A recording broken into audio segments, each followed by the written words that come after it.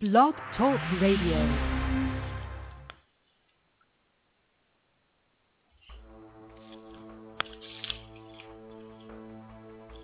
11 hours and counting until the madness begins to come to an end. The fog of war has been relatively mellow for the Miami Hurricanes this year. The bulk of the signing day class was locked up a long time ago. But here we sit, on the eve of National Signing Day, and some uncertainty does remain. One of the most enigmatic players in the class of 2015 is the Rockaway defensive back Jason Jackson, the talented two-way player originally committed to Florida State, he to flip to Florida in June. Since then, he's been in solid team, and hitting the Seminoles once again, and visiting Miami each time. Tonight, his father tells me that all the still in it, with a signing just 11 hours away. Then the saga of rivaling country quarterback John Harris, committed to the Seminoles in July, but he recently took official visits to Florida, Auburn, and this past weekend to Miami. Why would he visit Miami unless he was serious about it? But tonight, all indications are that Treon Harris is going to stick to that commitment with Florida State. And then there's Chad Thomas, committed to Miami somewhere between 100 and 1,000%. But as we have sat here all day, there has been enough noise to suggest that Alabama is still clinging to a slight chance of turning Thomas. But just before we go on the air tonight, we are told that there are strong indications that Thomas has at last firmly made up his mind, and we expect him to sign with Miami tomorrow morning at 9 o'clock at Booker T. Washington, just as everybody in the Canes Nation has wished and hoped. Hello again, everybody, and welcome to Night 2 of a special recruiting edition of CaneSport Live. I'm Gary Ferman, the publisher of CaneSport, and we're once again getting ready to embark on the fastest 2 hours in Hurricane sports. Later tonight, I'll be joined by our managing editor, Matt Shodell, as he joined us last night, but we've not booked any guests for tonight's show because we had so many calls last night, and we were not able to get to a large percentage of them that we wanted to make sure that we left tonight's show totally to you guys, the fans, to call in, ask your questions, state your opinions about recruiting here in the final hours of the 2014 cycle. So we have 50 open phone lines, and there's plenty of room for everybody to call in and participate. The call-in number is 646-595-2048. That's 646-595-2048. Over the past 48 hours, we asked CaneSport.com subscribers to identify some of the topics that they would like to hear discussed on tonight's show. Here is what they came up with. How serious an issue is it really losing several of the top players from South Florida? You know the names, there's several of them, and they keep this recruiting class for Miami from being a Grand Slam home run that many thought it might be when they looked at the landscape early in recruiting and saw what a talented year it was in South Florida. Does Al Golden need to add a local high school coach as part of the football operations team to help improve local recruiting? People want us to discuss how local parents and coaches can actually help Al Golden and the staff and stop shopping their kids out to the SEC and Florida State as well. With the money being spent on recruiting, how close do you think the NCAA is to allowing an early signing period for high school seniors? People want to know more about this recruitment of J.C. Jackson that's been going on. How could all three schools still be in play the night before signing day? Why did he go on a trip on Saturday to Gainesville to hang out with T-Rob, the Gators defensive back coach, after the family said that he was going to spend the weekend shopping for a signing day suit? Who really influences top players? Do high school coaches really have a say where they go? Handlers? And what about this whole gray shirt thing going on up at Florida State, where because of the national championship, so many of the top players seem to want to go to school, and there's question as to how they're going to fit them all in and how many of them they can talk into waiting and coming in for the second semester next year, and that's what we mean by the term gray shirt. So much to talk about, obviously many more issues that are going to come to your mind as the show continues. Like I said, we're going to focus entirely on your calls tonight, and we're not going to waste any time. We're going to go out now to the 561, where you're now live on CaneSport Live. How you doing tonight? Gary, what's up, Gary? Doing hey, good. Man, How you doing? You're on. I love the show. You're doing a good job with the website and everything. Thank you, man. We're trying, man. Yeah, I just wanted to get your perspective on this all. I know we lost out on so many, big names. If you had to kind of restructure things, I guess, a fantasy world or whatever it would be, what would you change up in Miami to try to get some of these recruits like Sonny and Cook and all these guys to stay? What do you think needs to be done? Well, qualifying it by saying we're not privy to every single thing that goes on, obviously. And, that there's millions of phone calls, visits, and everything else that goes on between the staff and these kids and all that. But at the same time, we're constantly talking to the kids. We're constantly talking to the coaches. And we get an enormous amount of feedback. And so we kind of are a little bit in a position to have an opinion on this subject. And, the thing I would say is this. I mean, I think that in some cases they could take a look at who's recruiting what schools, and maybe try to see if they can get a better mix going. They're having to recruit and overcome an incredible amount of negativity in a lot of these places in South Florida, and that's polluting the environment for their recruiting effort. And, I just think that once they get past the signing day tomorrow, I would like to see them sit down as a staff, take a hard look at how they're attacking South Florida, who's recruiting what schools, what can they do better possibly, and try to make improvement going forward. Because, there is no question that as good as this class is in a lot of ways, that losing so many elite players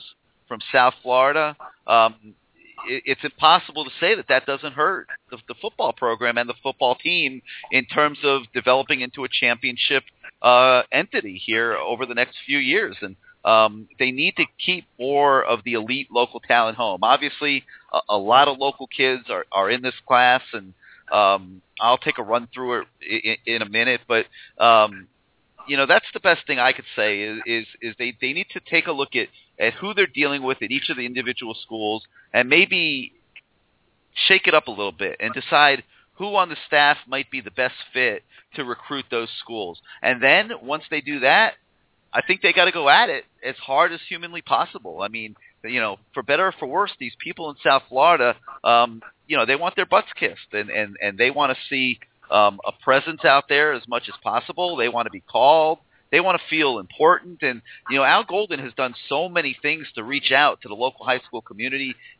He's had an open door for the high school coaches. He created the best camp program system that Miami's ever had.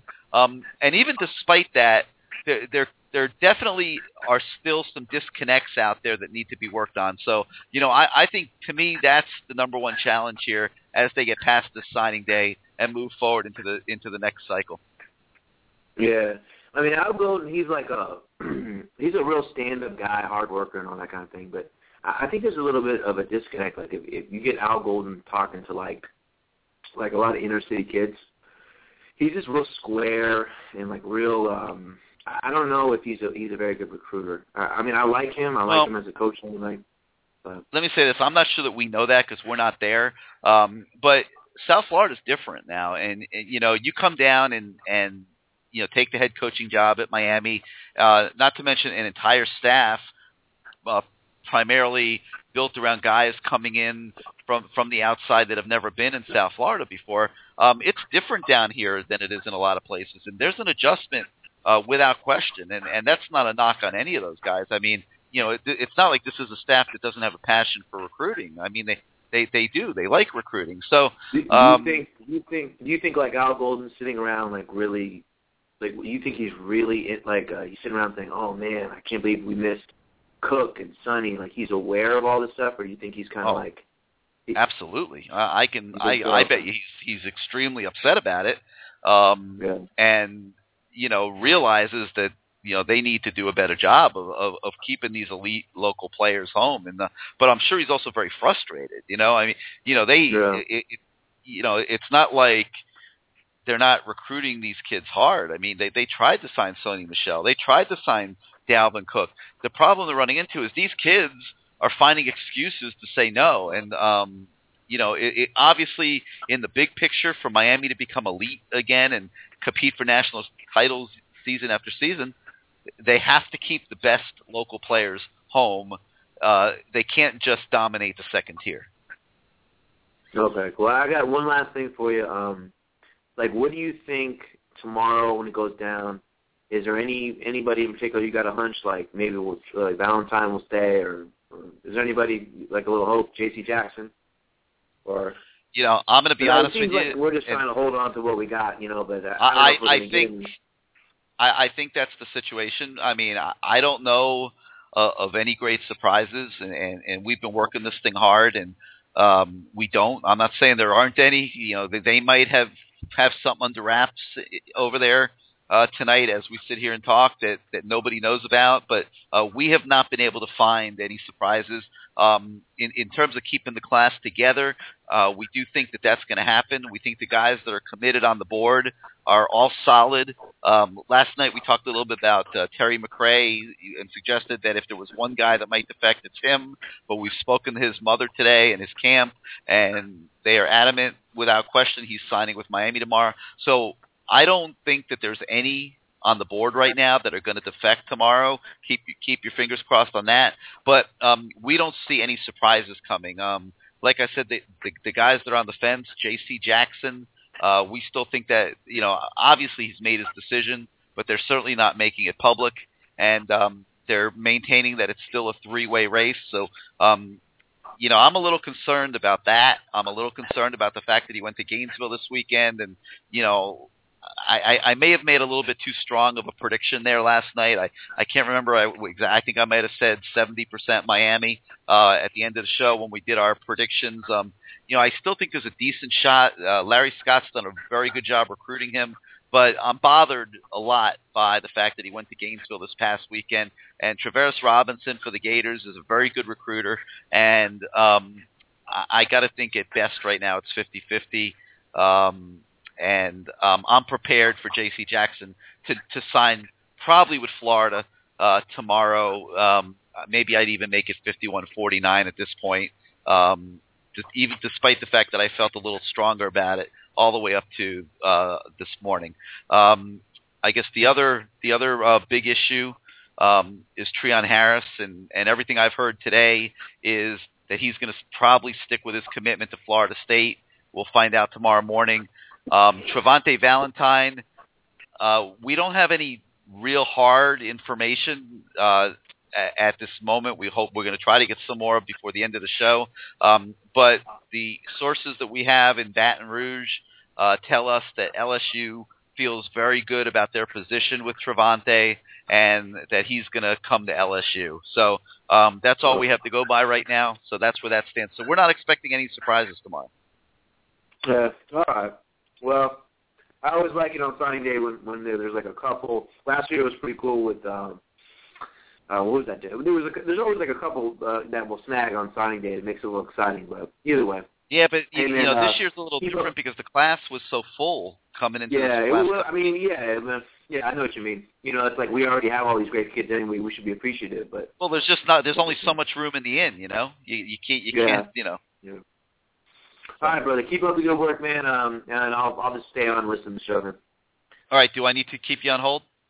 Yeah. Or are you going to be able to listen? All right. I'll keep you on hold. Thanks for calling. Yeah. All right. Let's go out now to the 305, where you are now live on CaneSport Live. How you doing tonight? Who, me? That's you.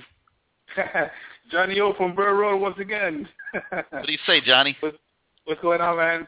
We're doing good. Listen, how much, I got two things. A lot of people from Dade County, a lot of coaches from Homestead, Carroll City, Liberty City.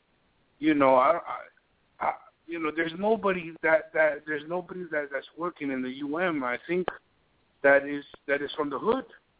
All these successful high school coaches, and there's nobody.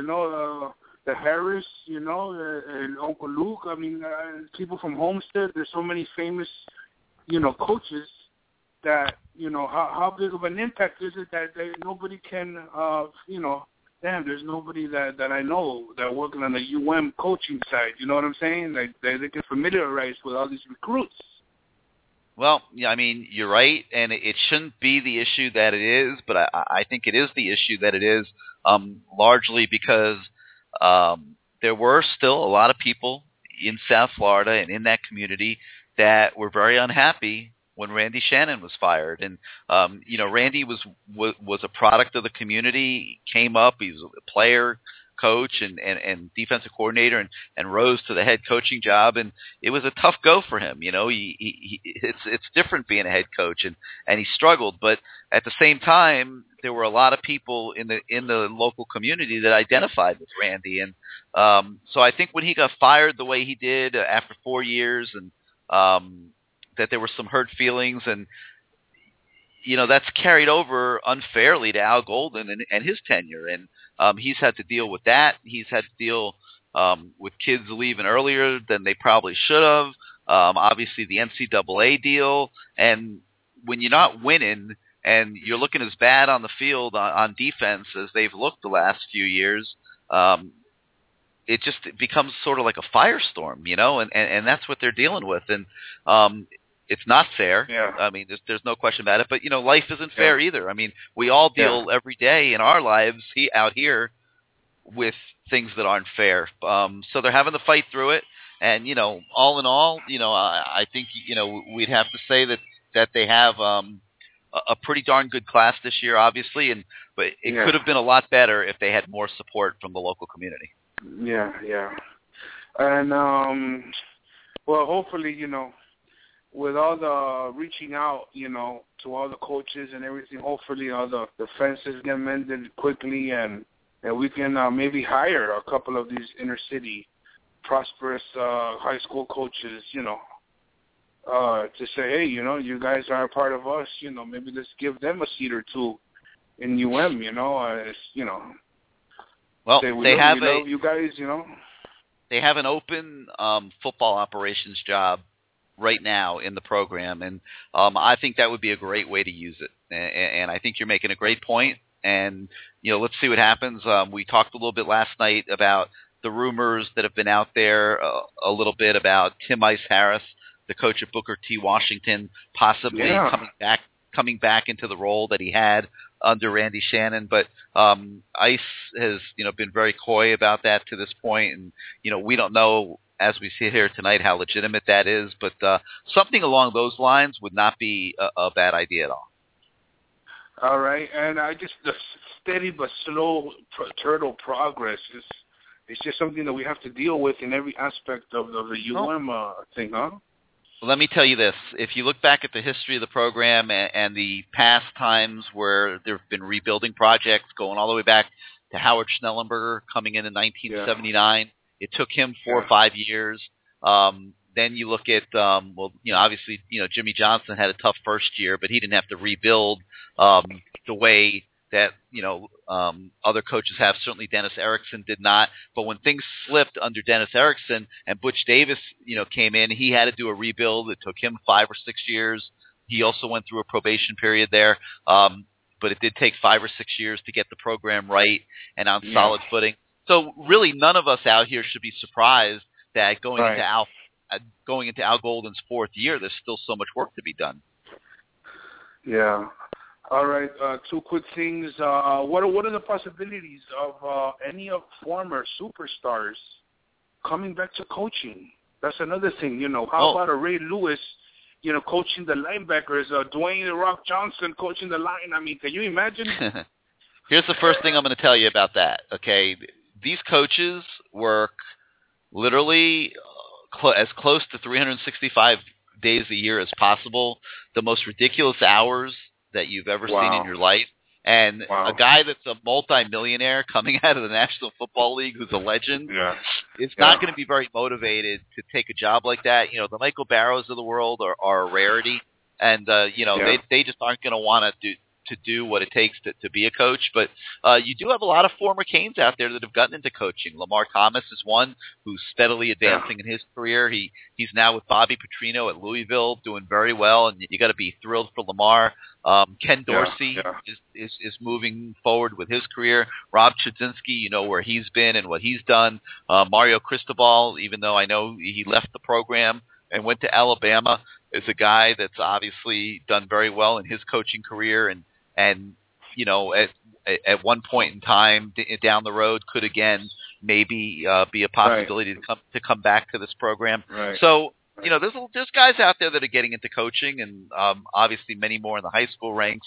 So you might see that you know in the future. Yeah. You know, one quick last thing, man. I had so much fun this year enjoying all the Gators' losses. You don't understand, man. I had the best time of my life, man. Even though we might have lost a couple games, you have no idea how much joy that brought me throughout so many weeks and months, man. Well, I have a feeling you're gonna get a lot of joy again next year, also. So we'll see what happens. But all right, listen. Thank you. Thanks so much. Appreciate it. Okay, thanks for being part of the show. Right. You'll be on hold. All right, let's move on now to the 205, where you are now live on CaneSport Live. How you doing tonight? How you doing? Doing good. What's up? Hey, how you doing tonight? I'm pretty good. Man. I was just looking at the Moulton kids highlight film, and he reminds me easily from Florida. Is there a possibility that he'll play some defensive end for us this year, like strong side? I would doubt it. I mean, they're so packed up with defensive ends. I would really doubt it. If he's not ready to be a contributor at defensive tackle, I would think he would redshirt.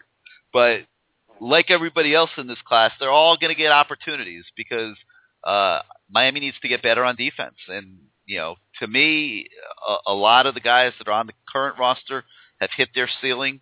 And the best way to get better is to bring in better guys. So, you know, whether they came in already or whether they come in the fall, these kids that are in this class are going to get an opportunity to compete from day one. I just hope that at some point here soon they get to the point where they redshirt kids that aren't ready to make a major contribution, because I think it's really hurting the program that these kids' eligibility is progressing too rapidly, and they're not, because just of the need, that they're not having the time to mature and grow. And I really think it's keeping the program sort of spinning in circles right now. So I totally agree with that.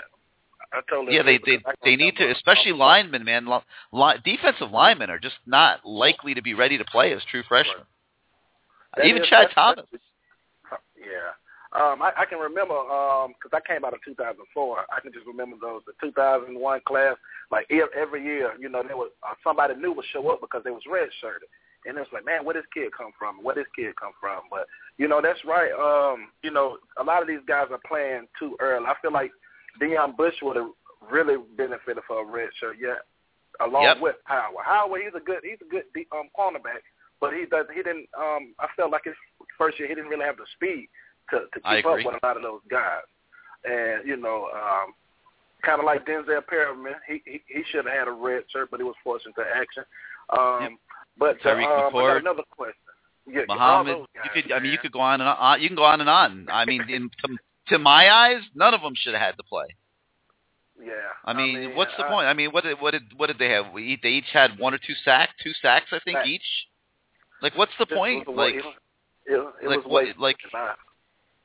You know, and you know, Tyreek McCord's going to be a junior now. I mean, he's just now starting to, just coming close to being able to play. Even guys like Anthony Chickalow, it kind of hurt him because you know he's another one. He had a good freshman year, but after that, he didn't do anything. He haven't done anything. You're seeing the pattern. You're seeing, you know, it's almost every guy. You know. So okay, another question. The big receiver from New Jersey, I think it's David. I can't really pronounce his name. David Njoku. Yep. Njoku. Yeah. Njoku, I think on there they had him on the big board. They had him listed as a tight end. I really think they should keep him at a receiver because we need those big threats. We haven't. I think our biggest receivers were like 6'3", and that was Hearns last year. Yep. And I can just remember the Tommy Streeters and the Hankersons and even the Andre Johnson type. We need those big receivers like we had to, to really get back to dominate. You got to remember now you have two other big receivers in this class. Tyree Brady's a big receiver and Darrell Langham's a big receiver. And so, I think, in Herndon and Njoku, you got guys that have a little bit bigger frames that are going to that theoretically can grow a little bit more into that tight end spot and be big contributors there. Yeah. Okay. One last question. I really feel like we should do away with the 5'9", 190, pound running backs. I love Duke Johnson. I'm a big Duke Johnson fan, but I really think we need to go back to like the Willis McGahee, the 6'1", 220 kids, and even Edgerrin James around 6'1", the 6'1" range. Because I like the guy from Central, Yerby. He's a good guy, but I don't think he can be able to carry the load once Duke gone. No, they're not. They can't. And you saw what happened last year when they didn't have a guy they felt like they could count on third and short, and they tried to use Duke in that situation, and that's just not Duke's game. I mean, that's just not. And he doesn't want to be out there in those situations. And he was exposed and he got hurt, and so. Yeah. I think they badly need a big back, and it's unfortunate that they're not getting one in this class, and they're just going to have to hope that Gus Edwards continues to develop. So, did that kid from Booker T. Washington? All right, what's the chance of him coming to the 2015 class, the running back? Oh, very good. Okay. But that's a year from now, and he's not that big either. He's not? So, no. So, they'll be looking for big backs in the next recruiting cycle. There's no doubt about it. Okay. Well, keep me on hold. Okay. Thanks for calling tonight. All right, let's go out now to the 850, where you're now live on CaneSport Live. Hello, you with us? Going once, going twice. You're out of here. All right, let's go now to the 404, where you are live on CaneSport Live. How you doing tonight? Yeah, what's up, man? How you doing? Doing good. Who's this? This is Roland, man, from New Orleans. What's going on? Hey, what's shaking, Roland? What you got tonight? Yeah, not too much. Got a quick question, a couple questions. The Nigel Bethel ship, that shield, right? The corner. Yeah, I think that ship has sailed. The truth is he's a smaller corner, and I'm not sure they ever really should have taken a commitment from him, to be perfectly honest. But I don't expect that to flip tomorrow. But let me ask you this, Gary. Okay, let's. I know this is all on recruiting, but and I. Oh yeah, please don't start ripping the defense. Whatever you do, please. No. It's not about ripping the defense. No. You know how you mentioned there's only a certain amount of spots for Miami to take as far as players or whatnot. It's way too much talent. It's way too much talent down in Miami. And I just cannot, it's got to be, Gary, some disconnect, something going on where you're losing the Cooks, you're losing the Lanes, you're losing the Michelle. Something is going on. There's a huge disconnect. And you know how you talked about the probation with Butch Davis. It took him a long period of time to build things back or whatnot. But the program is, this is what I think it has to do with, and maybe you can correct me if I'm wrong, that stadium, when those kids go into that stadium and you see 45, maybe 50,000 people, and then you go to, I don't know, Georgia or LSU, and they got 78,000 people. I mean, this is minimal, but I'm telling you, the Orange Bowl brought a lot of energy, and it was a smaller stadium, but I know obviously it was a stadium that needs to have some revamps that needs to be changed. But I think that going to a different stadium is huge, and also it's some disconnect that's going on between the coaching staff and these kids in Miami, because it's just too much talent that Miami is losing, man. And if you go back to even in Miami's worst days, the talent was better than the talent that you see of the last, the senior class that came out. I mean, it's just, I don't even know where to start, man. LSU was irrelevant till Saban got there. And now they're producing corners and D linemen. That's a Miami thing.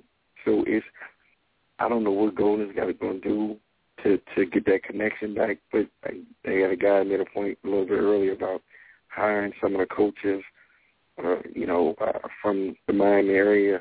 I don't know if the kids are relating to the coaches, but there's no way in the world Miami should not have a top 5 class. Every year. Come on, Gary. Let's be real with all that talent that's in Miami. You're not going to hear me. I'm not going to disagree with you. Gary, I agree. All that talent in Miami. If they just say, you know what, we're going to just recruit Miami, and we're not going to worry about Tampa and Jacksonville or anywhere in all these other states. Just focus on Miami and just get players out of Miami. That's it. Miami be it. I don't even know what to say. Miami would be, it would be a top 5 class, man. It's just frustrating, man. And I don't know what the connection is, the disconnection. But again, people, I think this is too. Coming from New Orleans. New Orleans is a different type of animal, just like Miami. It's inner city. You're dealing with different type of kids. You got to have coaches that relate to those kids. So, man, I don't know if that's a disconnect or what, but it's just Miami should be top 5 every year, every single year. Even the second tier kids, they should be getting. They shouldn't have to struggle to get D linemen from, JUCOs from Kansas and wherever. It's just frustrating, man. Every time I know Golden, I know the probation is passed, but man, you're looking at schools that Miami would smoke. It was a joke. It went like they shouldn't be on the same field with Miami, and you got all that talent in Miami, and you tell me you can't get something's going on, Gary. But I know you got a lot of callers, but I just want you if you could just put me on hold, man. I just shake my head because it's just like, you look at all the guys in the league from Miami, and over the past 4 or 5 years, the only person you could say that's doing something is Sam Shields. And that came out of Randy Shannon's regime and maybe Orlando Franklin. But outside of that, who can we name? I don't know, man. It's just frustrating. And I just hope that they can get that connect back and get that pipeline flowing from South Florida schools and really get more kids to stay. Yep. I don't know what's going on, So keep me on hold. I just want to listen. You got it. You'll be on hold. All right, before I go to the next call, just to show you how crazy things are here in this fog of war, as I love to call it, we just received a report from somebody I would consider relatively reliable who's got connections into the coaching staff at the University of Florida, that Treon Harris has informed the Gators that he's picking UF tomorrow. So I mentioned at the beginning of the show that the signs were strong that he was going to stick to his commit to Florida State. That came from sources in Tallahassee who have been in regular contact with Treon and Tim Ice Harris. Well, now we've got Gainesville sources telling us that the University of Florida staff believes that Treon Harris is going to sign with them. So obviously right now I'm doing the show, don't have the opportunity at the moment to go back to these sources that we have up in Tallahassee and check it out from that end. But looks like both Florida and Florida State right now think they're getting Treon Harris, unless he has called Florida State and told them, hey, I'm not going to honor that commitment. Either way, does not look good for Miami with Treon Harris. All right, let's go out to our next call. Let's go out to the 347, where you're now live on CaneSport Live. Hey, what's up, Gary? Hey, this is Kwame. How are you? Hey, what's up, Kwame? How you doing tonight? I'm a little nervous, man. A lot of smoke around Chad Thomas in Alabama right now. A lot of my friends who are Florida State fans and Buckeye fans have been ragging on me that we're going to lose him tomorrow, and I pray that's not the case. let me tell you, there has been reason for concern the last few days. Everything that you've seen me posting on the message board, people are trying to say that we're trying to create drama and this and that. We have no reason to create drama. We're not trying to get traffic. We're going every signing day. Our website already does millions of hits. So it's the place to go if you're in the Canes Nation to find out what's happening on signing day. We don't have to sit here and make stuff up to try to get people to come to our site. Chad Thomas has been very seriously considering going to Alabama through the weekend. I guess I would say from the time he took his visit and came back. He also has had a lot of dialogue in the last 24 to 36 hours with the coaching staff up at Florida State. And this is a kid that has been torn on his decision. There's a lot of things he likes about those two schools. And if the Canes Nation and ourselves, as we sit here tonight, are honest about it, Alabama has been at the top of college football the last 4 or 5 years. Florida State just won the national title. So, why wouldn't the kid have interest in those schools? And, the only reason that it's coming up with Chad Thomas right now is because he's the only guy left that hasn't committed yet. But, you've already lost Travis Rudolph to Florida State. You've already lost Dalvin Cook to Florida State. And so he has legitimately been considering those schools. Now, I did get a report right before we came on the air, and I apologize. I mean, this stuff is changing all the time. We constantly have information being fed to us from literally hundreds of sources that we have in different areas around the country and things like that.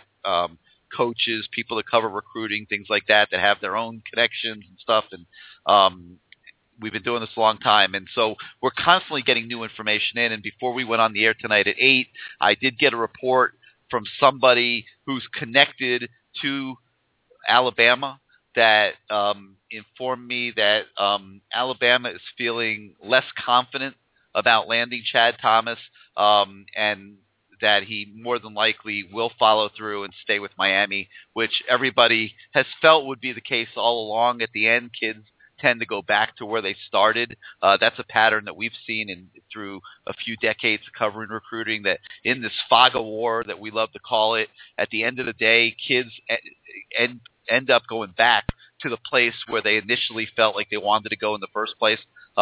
So, keep your fingers crossed. Javonte's going to LA.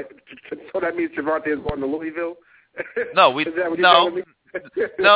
but I'm not sure he ever was going to Louisville. I'm telling you, I think he's going to LSU, which is where I think that's where I think he always intended to go.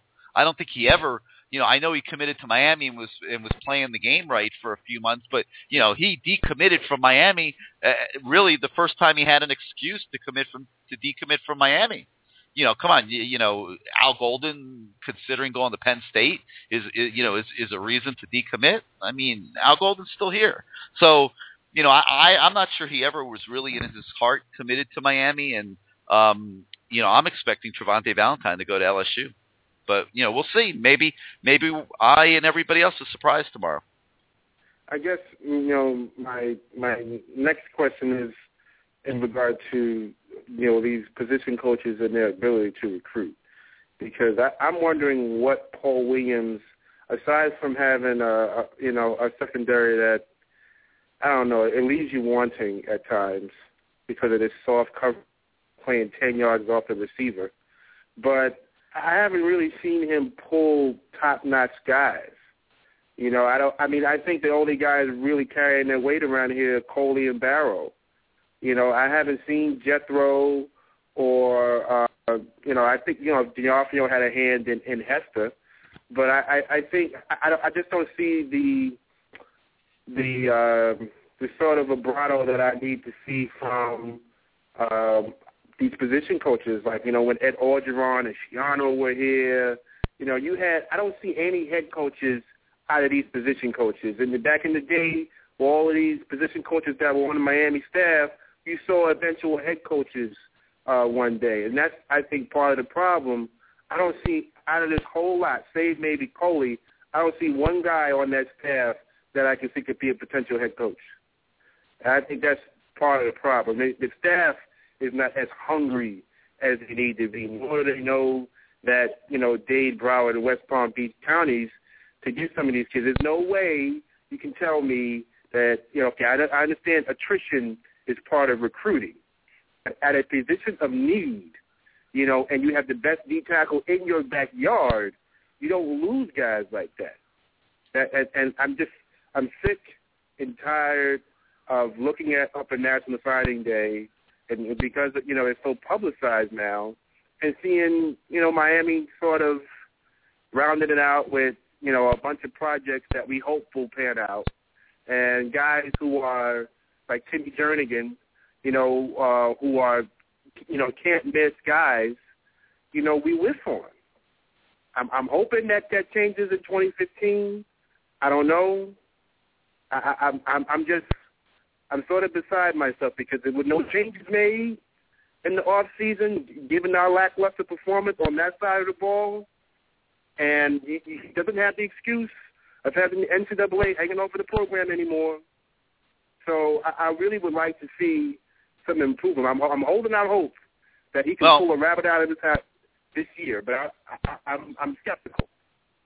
Great group of guys. I don't disagree with you that there's a large number of members of the Canes Nation out there around the country that are hoping to see a little bit better from this coaching staff on the recruiting front. They have lost a lot of very key battles this year. At the same time, they've also put together a pretty good class. It could have been a off-the-charts phenomenal class, but it's a good class. And, like you say, you want more, and I know a lot of other people do too. Thank you so much for calling us tonight, and I hope you'll join us again on a future show. Thanks, Gareth. All right. Let's actually, before I go back to another call, I did just get another report in as we were talking to the last caller. One of our Rivals.com analysts has spoken to J.C. Jackson's dad in the last couple minutes and was told by J.C.'s dad that he thinks that J.C. is going to be sticking with his commitment to Florida tomorrow morning. Again, not good news for the Hurricanes, but that does match up with what I mentioned earlier in the show that I suspect will happen.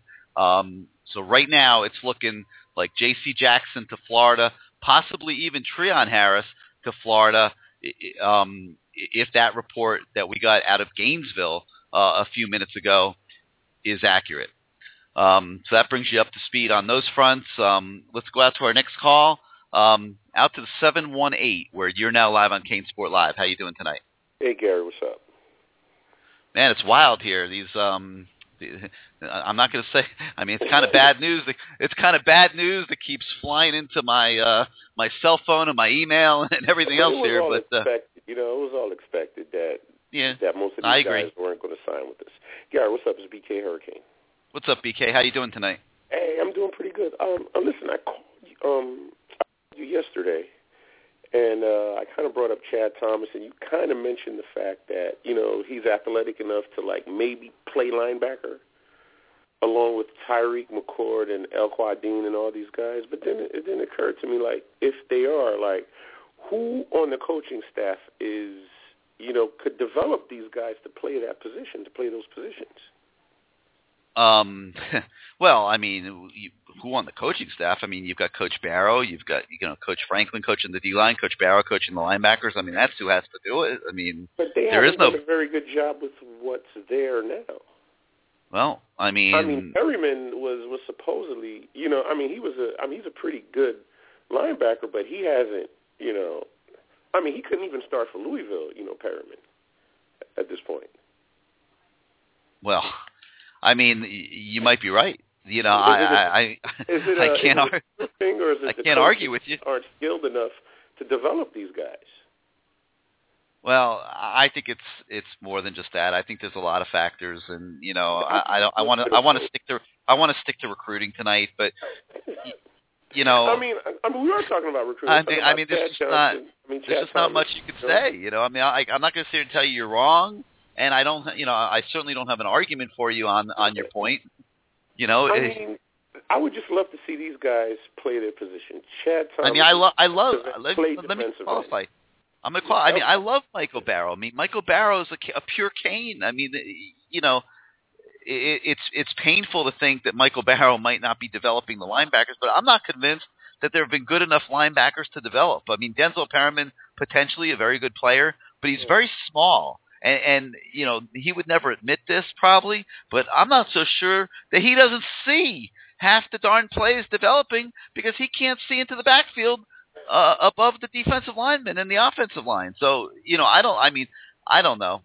I think they got to get some better players, and hopefully this recruiting class will be a start towards that. Right. Now, with this recruiting class in particular, I'm going to talk about this recruiting class. Like, do you see, like, a better level of skilled, athletes coming in over the past, like, 3 years, like, so to say? Across the board, class. Duke Johnson overall better than what we've had the last 3 years? In past classes, Duke Johnson's elite, without question. Stacy Coley is elite, without question. You have guys like Herb Waters who have developed into very good skill players. This current class, I'm not sure that there's an elite skill guy. We got to see how Yearby develops. I think that the three receivers in the class are good. I'm not sure any of them are elite, like a Travis Rudolph or a Johnny Dixon would have been, in my opinion. So I don't know. It's kind of like a mixed bag. Right. Does that worry you at all? Because, throughout the season you were kind of saying it's not just the coaching. There's something else going on there. Like, maybe you didn't want to touch on it, and I totally understand. Like, maybe these kids just weren't grasping the concepts that the coaches were putting out there. Who knows? But, that kind of scares me to hear you say that because, I was really putting a lot of hope in this recruiting. Huh? What am I saying? Say that, like this recruiting class compared to past, I was kind of hoping you'd say like across the board. Well, there's not an elite skill guy. As a group, not as individual players, but more as a group. I don't see an elite skill guy. Wow. I see good players. I think Braxton Berrios is going to be a very good possession receiver. I think Brady and Langham are good project guys that could develop into quality big receivers, kind of like in the mold of an Allen Hurns, possibly, as their careers advance. But there's no Stacy Coley in this class. No, what do you see defensively? Like, all right, let's look at the safeties, like Kai Hester, Marcus Guyot, I think his name is. Like, how do you think he would compare to, like, Rayshawn Jenkins and Deion Bush? When I watch Marcus Guyot on film, I absolutely love what I see. I think that he's going to be a very good player. I like Hester as a player. I think he's going to be a very good player. Ryan Mays, I haven't really had a chance to study to the same degree as the other two. But I feel very good about Guyot and Hester. Okay. I just hope we could, well, I don't expect any surprises tomorrow. I think pretty much what we have is what we have. I don't think we lose anybody, but I don't think we gain anybody either. Yep, that's the way it looks right now. We don't know of any surprises, like I said. Yeah, we're fishing. We're continuing to fish, but we don't know of anything right now. Yeah, and I think that if we can't get anybody, we shouldn't really try to fish because we have those scholarship reductions. Right. So why not? Definitely should not reach. Right. Do not waste scholarships. Yep. Cannot waste scholarships. Exactly. So it might just be better to take a hit now, instead of reaching for some kid that'll probably never play here. Yep. So that's pretty all right, PK. Gary. You're doing a great job. Thank you, man. Thanks for joining us tonight. Keep me on hold. I appreciate it. You got it. All right, let's go out now to the 561, where you're now live on CaneSport Live. How you doing tonight? I'm all right, Gary. This is Willie, man. What's going on? What do you say, Willie? What you got for us? Well, like I said, people have to remember, it's all the product and everything that's happened in Miami over the last 10 years. We had decent recruiting class, but a lot of the kids didn't pan out. They didn't stick. And then when Golden came in, you had guys the next year, they left early, which made other guys like Ferman have to step up and have to play early. Even with this year's class, we have a good class coming in, fill some holes and maybe try to build some depth. But we got what we got. We just got to take what we got and support the kids that we got, try to get everybody pulling the same way. Not one week is one guy on the radio saying how he's killing, how somebody's killing the program and they're killing the kids. And, I mean, we got all. Somebody needs to get these alumni together and get them back behind the program. You just can't, that's tough to overcome when you got a guy who's one of your Hall of Fame players going on the radio a week before signing day, talking about. I love him to death, man. But I mean, have that opinion. I mean, you can have your own opinion, but have it next week or something. Yeah. Well. You know what I mean? Yeah. And what does it accomplish? It accomplishes nothing. And I also didn't like. How does it help the program? I always say, how does it help the program?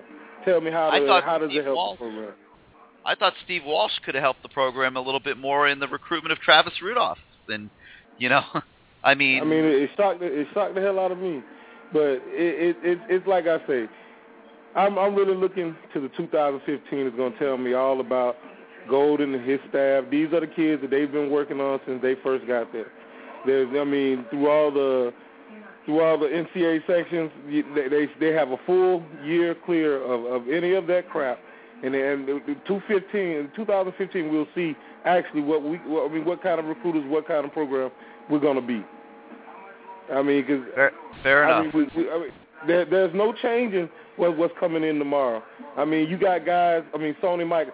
He's been talked to with Georgia for forever. And, nobody knew for 3 years what they were going to do with Miami. For 3 years, these other coaches have been able to, build a relationship, drill this, Miami this, Miami that. I mean, they're going to hate Miami regardless that we didn't have the Saints. You're going to find something that we did just the sinners from down below. So, I mean, hey, it's a product of who we are. We just got to be Canes. Take what we got and go out and kick butt no matter what. You didn't want. If you don't come, you don't come. Well, just take the whooping when it comes. I mean, we got to be a U, man. Take no prisoners, win, lose, or draw. I mean, you get our best every Saturday. You get our best no matter what. Period. Fair enough. All right, thanks for calling. Give us a call another time. For sure, man. All right, man. Thank you. All right, let's go out now to the 706, where you are now live on CaneSport Live. How you doing tonight? Good, Gary. How you doing, man? Doing good. Who's this? This is Jeremy calling from Atlanta. All right, Jeremy, what you got? Man, just a couple of things. First off, I'm, other than it seems like everybody else on CaneSport, I'm one of the few optimists or, optimistic people on the website. I love our class, man. There's probably only 3 or 4 kids that were really highly touted. I mean, they all have pretty impressive scholarship offers. Let's just do a quick summary of it real quick because I've been wanting to do it since the show started and haven't gotten to it. So bear with me here for a second. You got a couple decent quarterback prospects.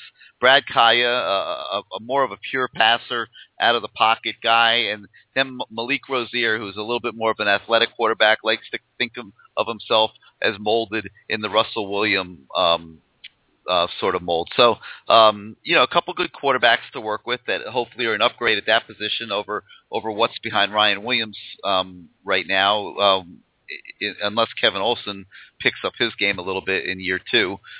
Running back, you would have liked to have more, no question, but you've got a good small back in Joseph Yearby, who shouldn't have to play a lot in year 1 as he recovers from that ankle injury because of the guys that they have in front of him. So you can bring him along slowly. Hope that he ultimately develops into a Duke-like running back. Wide receiver, I think you would have loved to get either Travis Rudolph or Johnny Dixon, one of those elite guys. But you've got 3 good serviceable players in Braxton Berrios, who's a sort of a crafty kind of guy. I would best compare his style to Wes Welker, that type of receiver. Then, like I said earlier, you've got Tyree Brady, Darrell Langham, a couple bigger receivers, probably more in the mold of an Allen Hurns that you can work with and hope they develop. A couple tight ends, certainly not considered elite, but could be the sleepers of the class in Chris Herndon and David Njoku. If you haven't had a chance to watch their game tape, go ahead and do so, and you'll see the potential that these 2 guys have as tight ends that are going to be able to get down the football field as their careers progress.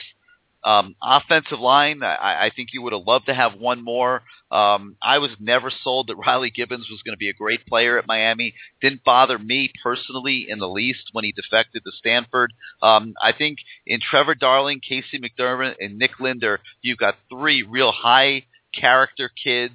Darling and McDermott, I think, have college-ready bodies right now. That doesn't mean they're going to play as true freshmen, although I do think McDermott's got a shot. He's a little bit more polished right now than Darling is. But, three guys to work with. Linder's a potential center of the future. So, a decent class. I think you would have liked to have one more guy there. But the three that they're getting are pretty good. Defensive line, I'm not sure you have, once you get past Chad Thomas, that there's a great player there, but, you've got a lot of very good players, going down the list. Trent Harris, who I think is one of the more underrated guys in this class as a defensive end, a very solid football player. Calvin Hurtaloo, a junior college defensive tackle who should make an immediate contribution. Demetrius Jackson, a little bit more of a project because he hasn't played a ton of football, but a guy that lit up the football field this year. Booker T. Washington with Chad Thomas getting so much attention, who should be a very good project guy over the next couple of years to develop into a defensive end. Cortell Jenkins, maybe not as tall as you would like for a defensive tackle prospect, but a kid that's got the potential to grow into a run stopper. Same thing with Anthony Moten, certainly a defensive tackle that you can work with and try to develop. Mike Smith, a guy that can possibly bounce to defensive end or linebacker. We'll see how that goes out of Miami Northwestern, another quality football player. Everybody knows about Chad Thomas, the lone five-star in this class, and who's obviously a great prospect. And then you got Michael Weiss, who's the junior college run stopper, big body for the middle, who without question should factor into a significant amount of playing time next year. So, decent D-line class without a doubt. At linebacker, you've got three guys. The one I really, really like is Darian Owens out of Orange Park. It might take him a year or two. He's going from safety to linebacker, but I love the way this guy plays football. If you haven't had a chance to watch his tape, make sure you do so. Jawan Young, a bigger linebacker out of Albany, Georgia. I'm expecting him to be a good player. And then there's Terry McRae from Pompano Beach, Ely. I'm going to be honest with you guys. I think he's a little overrated. When I've watched him, I have not been blown away, but, maybe what the Miami coaches see in him that inspired them to offer him and take his commitment will come to the forefront, and he will as well turn into a good linebacker. Defensive backs, we talked earlier. Gayat, I love. If you haven't had a chance to watch his tape, make sure you do. He's a very high-quality defensive back. Kai Hester out of New Jersey, another real high-quality guy. And then Ryan Mays is a little bit more of the project guy at a Miami Northwestern, maybe not quite as refined and polished as Gayat and Hester, but a guy that also can develop into a very high-quality defensive back. And then athletes, you got Trayon Gray out of Miami Carroll City, a guy that's projects as an offensive skill player. He is probably not going to make it. I think he's going to end up going JUCO or prep school, but maybe a couple years down the road he comes back and makes a contribution to the Hurricanes. The only other guy that we have on the board really is Tavon Ross. Have no idea what he's going to do tomorrow at this time. So, it's a good class, a solid class. I'm not going to call it a great class, but a nice workman-like class. Right, and I agree. And one more thing, I'm a Coach Golden fan. I'm going to be honest with you. I don't agree with a lot of things. Personally, that's the main reason I called in. He is facing such a slippery slope, and there's not a whole lot of branches to grab onto. Whether it be that, there are defections from the community. Okay, and then let's face it, the biggest target on our back, and it's a big one to pick on, is the defense. Okay. I just, oddly enough, I feel like that affects not only defensive recruits but offensive recruits. Okay, because it's an easy target for competing coaches to pick on. So yes, at the end of the day, Erman Lane, he obviously is not a defensive prospect, but it's really easy for Jimbo up in Tallahassee to say, hey, you may have a shot to play, but you're never going to win anything big because the dude won't do anything about his defensive coordinator. Okay, so I feel like that's been being sold to not only defensive but offensive recruits. And I'm wondering, and, here and now, just to ask you, do you feel like he's actually going to, Coach Golden, is he's going to take the necessary steps to further the program? I mean, I don't know if it's, Mark D'Onofrio or a whole product because, I've been told that, he's running Coach Golden's system. So, I'm just wanting to know from your interviews and talking to him, is he the type of guy that's going to mold with the system, if he's going to change with the times and maybe, do what he has to do to further the program? I'm going to hang up and listen to what you guys say. Yeah, I'll be honest with you. I don't have an answer for you. I really don't. I was consistent all year in saying that I thought that the problems were way beyond one guy and that you could not just scapegoat Mark D'Onofrio and think that you're solving the issues that they have had on the defensive side of the ball. Coach Golden decided to bring the staff back intact because he feels the talent base is getting better, and he wanted to give those guys a chance to work with better players and see how they do. And will there be changes? I think a lot will depend on how this next season goes. And if they do make the progress that Coach Golden suspects that they're going to make. And yes, he's very loyal. There have been times, not just involving coaching, but there have been times in his personnel decisions with players that he's probably maybe been a little loyal to a fault. I felt that way in his first season when he stuck with Jacory, even though Jacory was not playing quarterback at a very high level.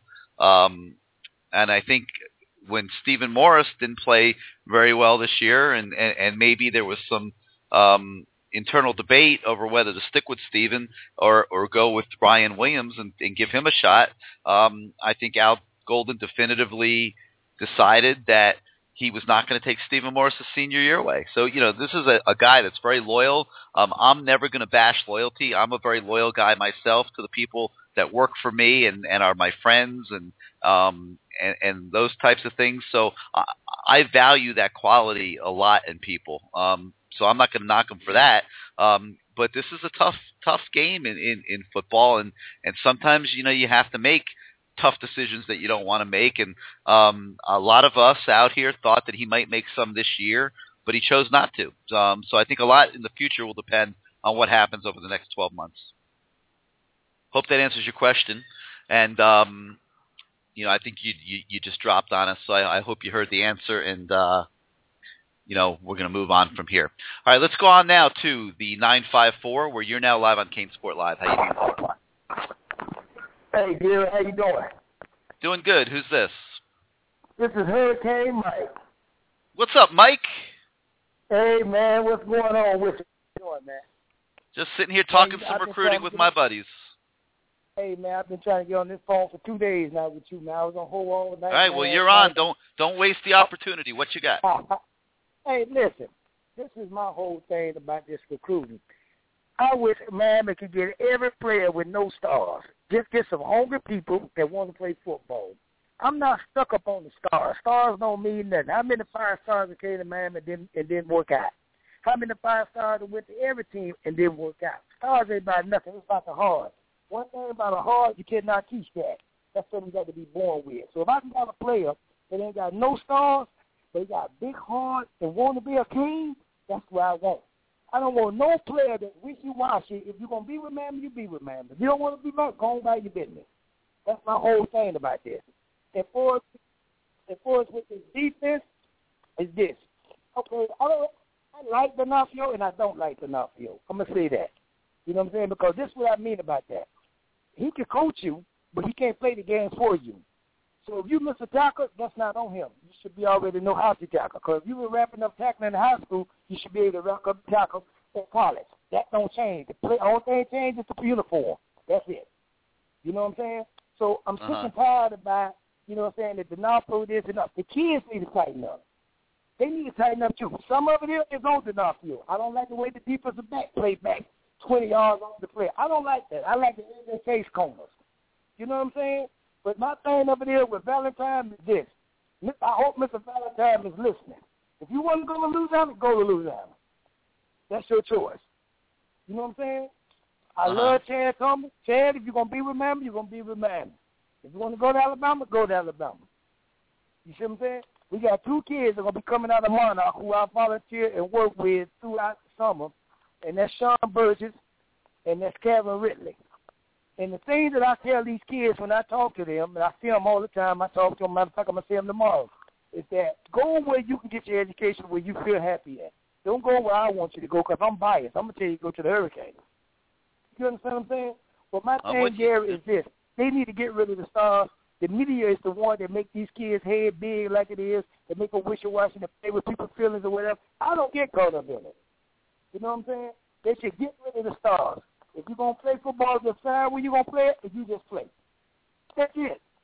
You know what I'm saying? And that's basically all I got to say. Go Canes. Whatever we got tomorrow, I'm satisfied. Who we don't got, that means it wasn't meant to be. Bottom line. I'm waiting on next year to come around. This year's already gone for us, I'm concerned for us recruit. Now, all right, man. Here. Well, I'm glad you had the chance to share that with us after waiting for 2 days. And thank you for having patience. And thanks for calling back in tonight. Yes, sir. Yes, sir. No problem, Gary. All right, we're going to go back on out now to the 954. Where you're now live on CaneSport Live. How you doing tonight? Oh man, you got to get rid of that noise.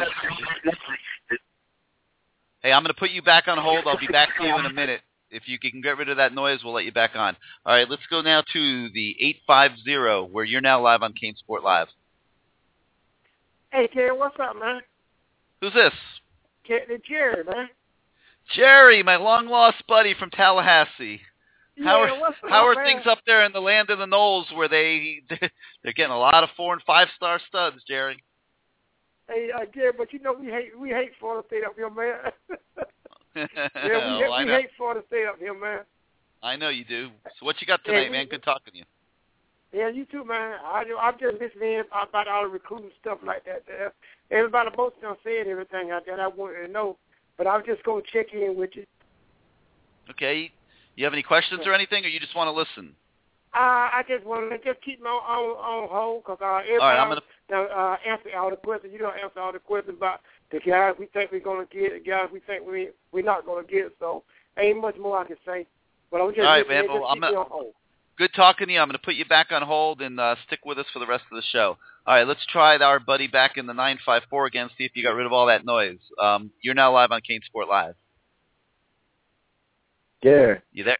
There you are. Boy, thank you for getting rid of all that background stuff you had going on. How you doing tonight? I'm doing well, Gary, man. It's a pleasure to actually get a chance to talk with you.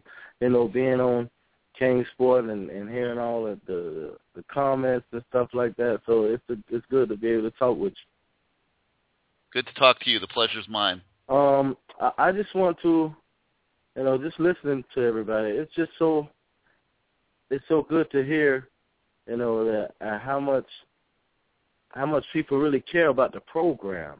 I think when he had that interview with Penn State, that was a big turning point. I think it was bigger than just having that interview. It was huge turning point in recruiting and just what people was thinking about Golden. And I think it kind of made stuff real hard, for the people that's there and for the kids that he's trying to bring in. Because, after the NCAA mess, everybody said, okay, go you. But then he went and he did the interview, and it made people just look at the whole program again. You know what I'm saying? Yep. I do know what you're saying. Right. And it was just crazy. And now you got Treon thinking about Florida. I'm like, when did they even offer him? Look, I'm going to qualify all this stuff. There is so much noise going on tonight, and a lot of rumors and a lot of just craziness, to be honest with you. I mean, a few minutes ago, I told everybody we got a report out of I guess it was one of the Rivals analysts spoke to J.C. Jackson's dad, who told him that he thinks JC is going to stick with Florida. Well, we just spoke, and Matt Shodell is going to join us in a minute. He's been working the phones while we've been talking here. Just spoke to J.C. Jackson's mother, who told us, no, that's not true. He hasn't told anybody anything yet. So you got the father saying that he thinks he's sticking with Florida. You got the mother in a separate phone call saying, no, that's not true. He hasn't told anybody anything yet. I mean, this is the craziness that we have to navigate through as we try to bring the information to you guys. So, hey, it's fun, but it's also crazy. Right. And to be honest with you, man, Gary, I look for you for all my information, regarding the Canes, and I appreciate it. Whether it comes through or not, you always give it to me first. And man, we try. We try our best. It's just crazy. I mean, in this business, sometimes things change.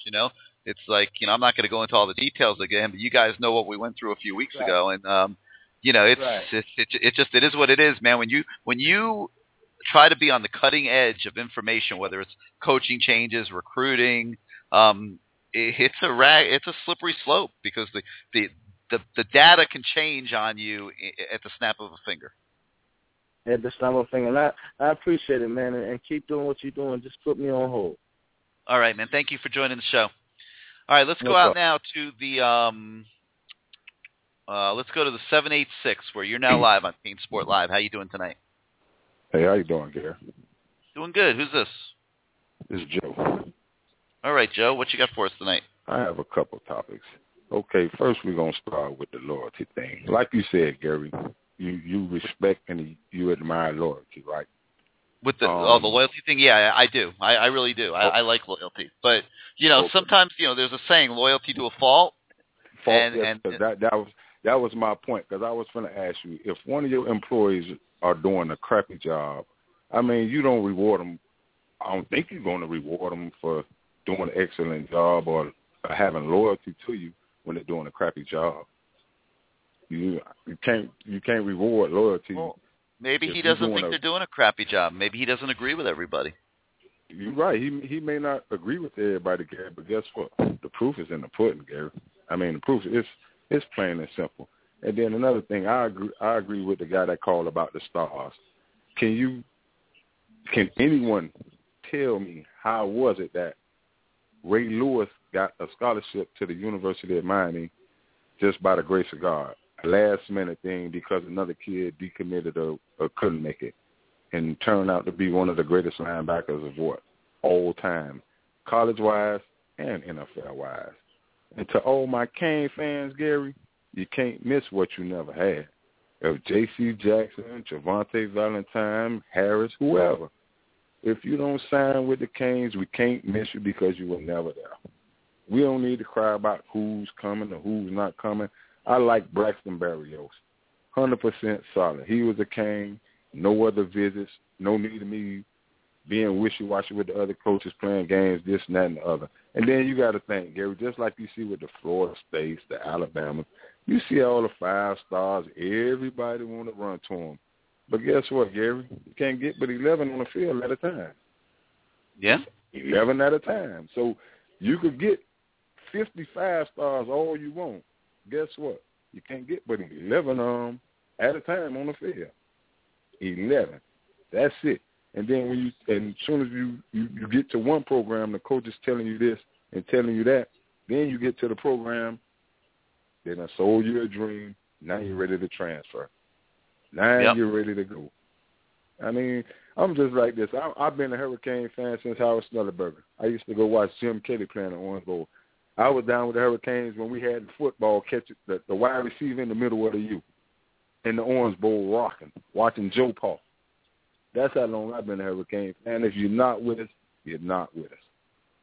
You Fair enough. Miss what you never had, Hurricane Nation. We'll be back on top. We don't stay for long. We don't win a championship in every decade. So we good to go. We'll take the bumps and lumps. But guess what? This is my last thing, Gary. Al Golden, DeFornio, you will really find out what Miami fans are all about. 9-4, blah, blah. That's good and simple. It's not going to cut it in the 305. And when the kids start throwing up that 305 when they score a touchdown, that'll be the kids representing you. That's what you represent when you throw up to you. When Like the dude from Central that went to Florida State, man. Throw up the 850. You represent Tallahassee now. You ain't represent Dade County no more, man. You're a Tallahassee native, man. I'm out. All right, man. Hey, great call. Thank you so much. Hold, Gary. Keep me on hold. I just want to listen. Keep me on hold. You got it. You'll be on hold. Hey, thanks for calling us tonight. All right, let's go to the 843 where you're now live on CaneSport Live. How you doing tonight? What's going on? This is Yoda Kane. What's up, Yoda? Kane. You got a tough act to follow, but go ahead. You got the floor. Man, I am loving today. I'm loving the atmosphere. I'm ready for tomorrow. I don't see tomorrow as being disappointing. I don't care who signs. I don't care who goes elsewhere because this is Hurricane Nation. Our time is now. We didn't recruit disappointing in terms of defensive tackle because we're good there. We're fine. We're just fine. I don't need anybody else. Trevante Valentine, cherry on top. We're fine. We're good. And as far as the outfield is concerned, he is. Look, man, it is what it is. Okay, I'm glad the 2012 class is nice and on their way, gone, because now there's nothing but talent and athletes on that side of the ball. So now it is what it is. Either our athletes are going to do their thing, and we have the coach to blame, or everything's going to come together and gel nicely. I love how this is going. I love it because we have thoroughbred Hurricanes. And Braxton Berrios, Trent Harris, Chad Thomas, these guys, that heart that Carla was talking about earlier, that is Hurricane. That's in them. That's not going anywhere. And that's in guys like that with this class. So guys got to be a different. A lot of very good players in this class, no question. We just went through them all one by one, but a lot of very good players in the class. And anything else for you? Yes, I just because yesterday I was calling about the run. What I don't understand is about the star system. I really don't understand because earlier in the year, as I remember when Travis Rudolph was first committed, he was just a 3-star, and therefore, and I felt like he decommitted because he wasn't getting enough attention at that point in time. He wasn't getting enough love at that point in time. No, that had nothing to do with anything. The kids aren't going to commit or decommit because of their star rating. That has nothing to do with the school they're going to. Travis Rudolph's ranking went up as the year went on because he kept getting better and better. And when I watched him at the end of the year here at the Under Armour game, I mean, man, that kid is really a polished receiver now. And I don't know if Steve Walsh gets the credit or who gets the credit, but he is smooth as silk. He runs great routes. That guy deserves every ranking that he has right now. Exactly. I'm not taking that away from him at all. I just really feel that we have a great class coming in. As the few surprises that may happen or may not happen. I would have loved. I'm not gonna lie. Out of anybody, I would have loved to get Bo out of anybody. But I mean that's fine. And as far as the guys that decide to leave and go elsewhere, I mean just ask Denver Kirkland and Alex Collins how it is to play as a freshman and go elsewhere. It's not that big of a deal. It's not that important. Obviously, they both were all freshmen SEC. Both of them had great years. That's great, but you still lost. You came up short as a team. I mean, that's fine. Look, I'm not bashing them. Do your thing. You can be a star. But Alex Collins would have been that much of a star this year, next year, because you never can foresee what can happen in the future. He would have been a huge part of this Miami team, and that gets back to my point. You can't keep losing these guys. You have to keep this talent at home. You just look at what's gotten away the last few years. Amari Cooper, Teddy Bridgewater, Kirkland, Alex Collins. You could go on and on. I mean, you got to keep these kids home. The Teddy Bridgewater, Eli Rogers, and the Keith Brown, I think. Is that right? Yeah, I mean, some of those, Eli Rogers, Keith Brown, okay. That was the whole Randy Shannon thing. I mean, you could have foreseen but you can live with those guys. I'm talking about the elite guys, the Amari Coopers of the world. If Amari Cooper doesn't go to Alabama, Alabama doesn't win that national title 2 seasons ago. I'll tell you that right now. So, I mean, you got to keep those guys home. All right, let me let you go because we do have some breaking news that I want to get to. Thank you so much for calling the show today. I can just listen. I just want to listen. Please keep me on hold. All right, I'll leave you on hold. All right, I'm going to bring in Matt Shodell now, our managing editor, who's been helping us by working the phones here while we've been talking recruiting. Matt, I know you just got off the phone with Travante Valentine. Tell us what you found out. Yeah, I sure did, and I'm losing my voice, first of all, from talking to all these recruits over the last week. I can't, thank God signing days tomorrow. I wouldn't have a voice left. Anyway, all right, I want to build some suspense here, so should I have some moments of silence, or should I just say what I heard? I don't know what to do. No, we don't have time for silence. We got about 50 people on the board trying to get on the show. Drum roll. I called Travante Valentine, and he's, like, yelling in the background, and I'm like, Travante, and he's like, hey, Matt. I said, what are you doing? He says, I'm out buying my hats. I didn't have the hats. He actually is out right now buying a Miami hat and an LSU hat as we speak. Okay. That's not necessarily the breaking news. I said to him, listen, Travante, I know, you're not going to tell anybody where you're going. All I want to know is, have you made the decision? All you got to do is tell me, yes, I know where I'm going. All right? Nothing else. That's all I want to know. He says, I really don't know. He says, I'm going to wake up and I'll know. He says, tomorrow I'll wake up. I've been thinking about it. I'm going to wake up and I'll know. And that's what he said. And then I asked him, I said, listen, I'm about to go on the CaneSport radio show with thousands of Miami fans listening in. I said, can you please give them a message from you? What should I tell the Hurricane Nation from you heading into signing day? And his quote was, 4 words, be patient, it's tomorrow. That's what I got for you. That's what I got for you from Travante. Now, I also did speak to J.C. Jackson's. I spoke to J.C.'s mom as well.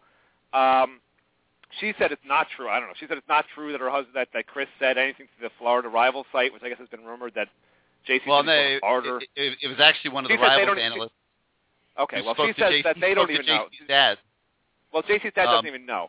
J.C.'s dad doesn't even know, according to her. She says, I don't see how maybe they misinterpreted something, because she said J.C. won't tell us. We've been asking him, and he will not tell us. That's exactly what she said to me. So, I don't know what to tell you on that one. Sounds good. All right, and on that note, let's go back out to the phones. Matt, you could stick with us here, and let's go to the let's go to the 404, where you are now live on CaneSport Live. How you doing tonight? Hello, you with us? Going once, twice, 3 times. You're out of here. Let's go to the.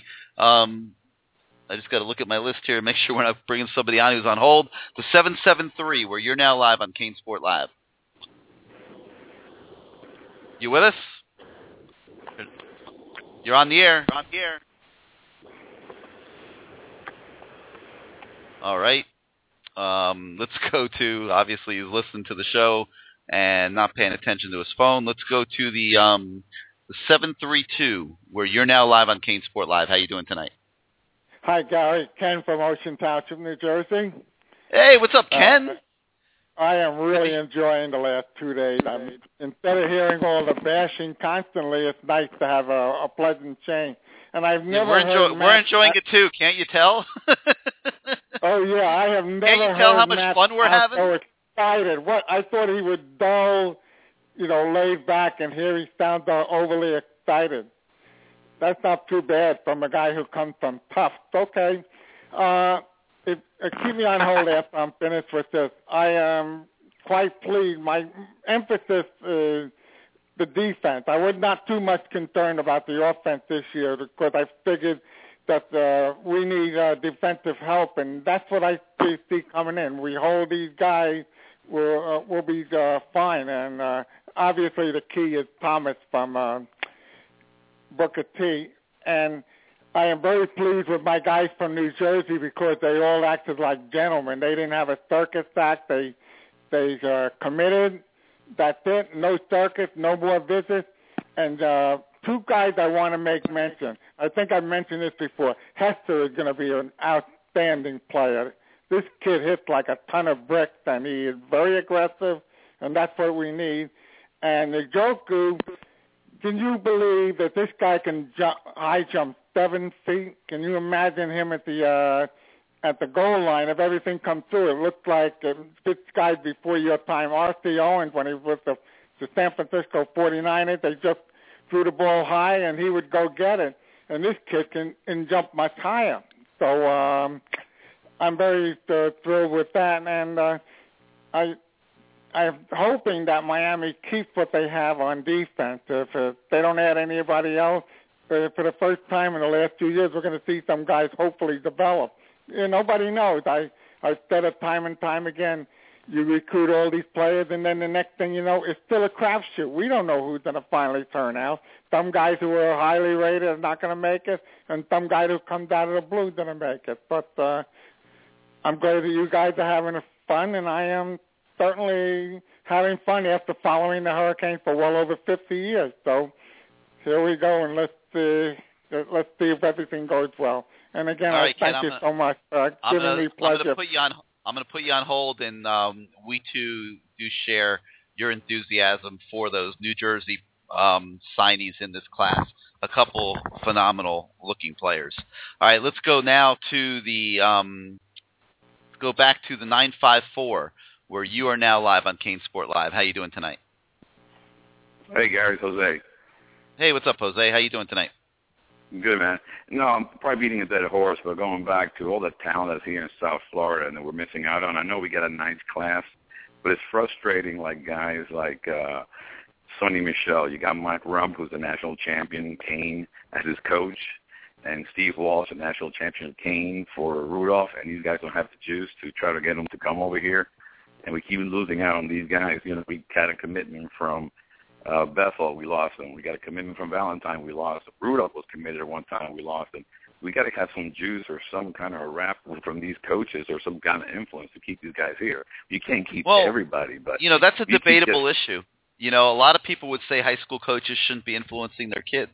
A lot of people will say high school coaches should just make sure their kids are aware of all the different opportunities out there, and it's not their place to tell these kids where to go or try to influence them to the school that they feel strongly about or that they attended. So, if you open that subject up for debate, you would get both arguments. So, that's a tough one. Yeah, you think these guys, they bleed orange and green and whatnot. You think they would, kind of persuade or give the positive. They actually win here. They won championships here. You think their soul is with you, and you would kind of, gear your guys to that, to that university. Like I said, it can work in reverse. Sometimes coaches are too involved. Okay. I just wanted to say I don't want to be a dead horse, but it's kind of frustrating to lose out on so many talented guys. And you're not going to get everybody, but even half of those guys that I mentioned, you get them who are competing for, the best recruiting class in the nation. No doubt about it. I mean, this could have been the best class in the country this year. So. Yeah, absolutely.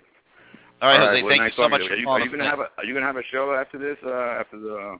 We're not going to have one. Not tomorrow night. But we'll see from here. Right now, we're just trying to get through signing day. Okay. We'll see what happens tomorrow, but we will not have a show tomorrow night. No. Okay. Nobody in the near future. You're going to have another one, or? Yeah, I'm sure we will. The Hurricane basketball team's playing Pittsburgh tomorrow night. So. Okay. One more question. The guy, the DT from Georgia, I think it's Gaylor or something like that, came over to visit on Sunday. Is he anywhere in the picture? Go ahead, Matt. Take that one. Yeah, I'll answer that. I spoke to his coach post-visit, and the coach said no, that he expects him to sign with Georgia. I really haven't heard much to indicate anything other than that. I don't expect him to sign with Miami. Okay. All right, guys. Well, thank you. You're doing a great job.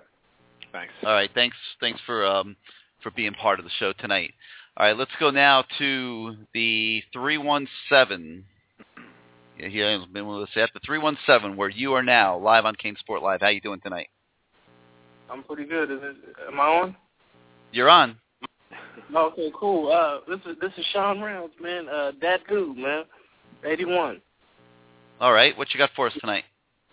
I just wanted to say, man, that I think we do have a solid class. I'm actually deeply excited about it. I'm not even worried about the guys that we didn't get. I'm actually, and I try to make special emphasis on that. I just think this would have been a year we could have just stacked the roster like crazy if we would have got those 1 or 2 or 3 extra commits. But other than that, the only thing I'm just looking forward to is just seeing how it actually all comes together. Like, we have no NCAA cloud. We have nothing in front of us. It's just Miami against the world. And the only question I have, and maybe you can speak on it or shed light on it, is just do you think Al and his staff could just allow, with all the talent that we have, with all the players that are coming in, looking forward to the 2015 class, do you think Al can just allow it to just come together and we just finally just get over the hump and Al actually wins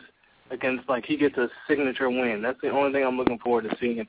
I want to see us this year just get a signature win this year and not just continue to take L's on the big stage, and that's just it. Well, a signature win would definitely help. The other thing I'll tell you is that in this, because the class has been so full, that these last couple weeks of recruiting, the staff has been spending probably more time on 2015 than even they've been spending on 2014. So they should have a little bit of a head start into the next recruiting cycle. We'll see if that pays off. All right, that's all I had, man. All right, thanks for calling us. We'll talk to you next time. All right, let's go now out to the 601 where you're now live on CaneSport Live. How you doing tonight? Are you with us? Going once? Going twice?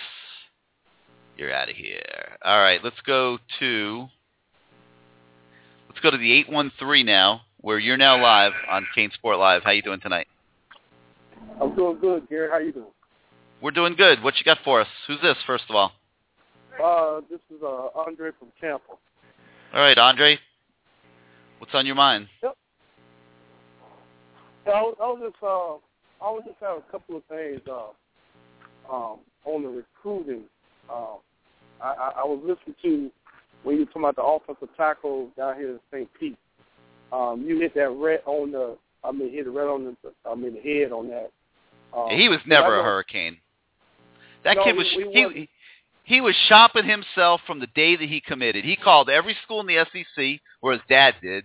They called Notre Dame. Those are the ones that I know of. Now, they must have been calling others. I think he committed to Miami just as like an insurance policy. I'm telling you, a guy that works with me pretty much know the family and know him. And he was trying, the Notre Dame was a big thing. He was really trying to go to Notre Dame. And I don't know if that was one of the schools, it was between Notre Dame and Miami. But he was really trying to shop himself at Notre Dame, and they felt he wasn't good enough to be on the team. His excuse was, I'm going to tell you what the excuse was. They were saying he didn't like the rotation of the offensive lineman. That's what he didn't really. I know what the dad and all that saying. He didn't like the rotation. I mean, I didn't like it either, but that's ridiculous. And that just because they rotated offensive linemen last year didn't mean they're always going to rotate them. So that's what his big issue was with the. Okay. So he'll go to Stanford and hope that they don't rotate there. I don't think he'll be that good on Stanford, but hey, I watch him play. He's a big kid. He's pretty decent. But I don't know if he's a left tackle. From Eric Flowers being a freshman, I didn't like him. I don't know that he ever would have played. That was one of a couple in this class I didn't like. Yeah, so I didn't like the Dennis Turner. I didn't like the Dennis Turner commit either. I was very happy to see that one change. Dennis Turner ended up signing at FIU, I think, or is going to sign at FIU. Yeah, but what about this kid that they signed in 2015? This wide receiver. I can't advertise. He's a kid that's an up and coming. He's an up and coming kid. He could turn out to be a pretty good player. We'll see. We can't. Okay. It's hard to have an opinion on him. Okay, because he recruited. He kind of almost like Dennis took the knobs and stuff. So, but that's why I called. I wanted to just listen to the rest of the show. All right. Well, thank you for being part of the show tonight, and give us a call another time. Okay, I'll do it. All right. Let's go now to the 407, where you're now live on CaneSport Live. How you doing tonight? You with us? Going once, going twice. You're out of here. All right, let's go to, let me just double check, make sure we're not bringing a repeat call around. Let's go to the 850, which I believe is also Tallahassee. You're now live on CaneSport Live. How you doing tonight? Hello? All right, guys, come on. Let's keep this mo going here. Let's try the 786, where you're now live on CaneSport Live. Oh no, actually we got the 305. I'm sorry, where you're now live on CaneSport Live. How you doing tonight?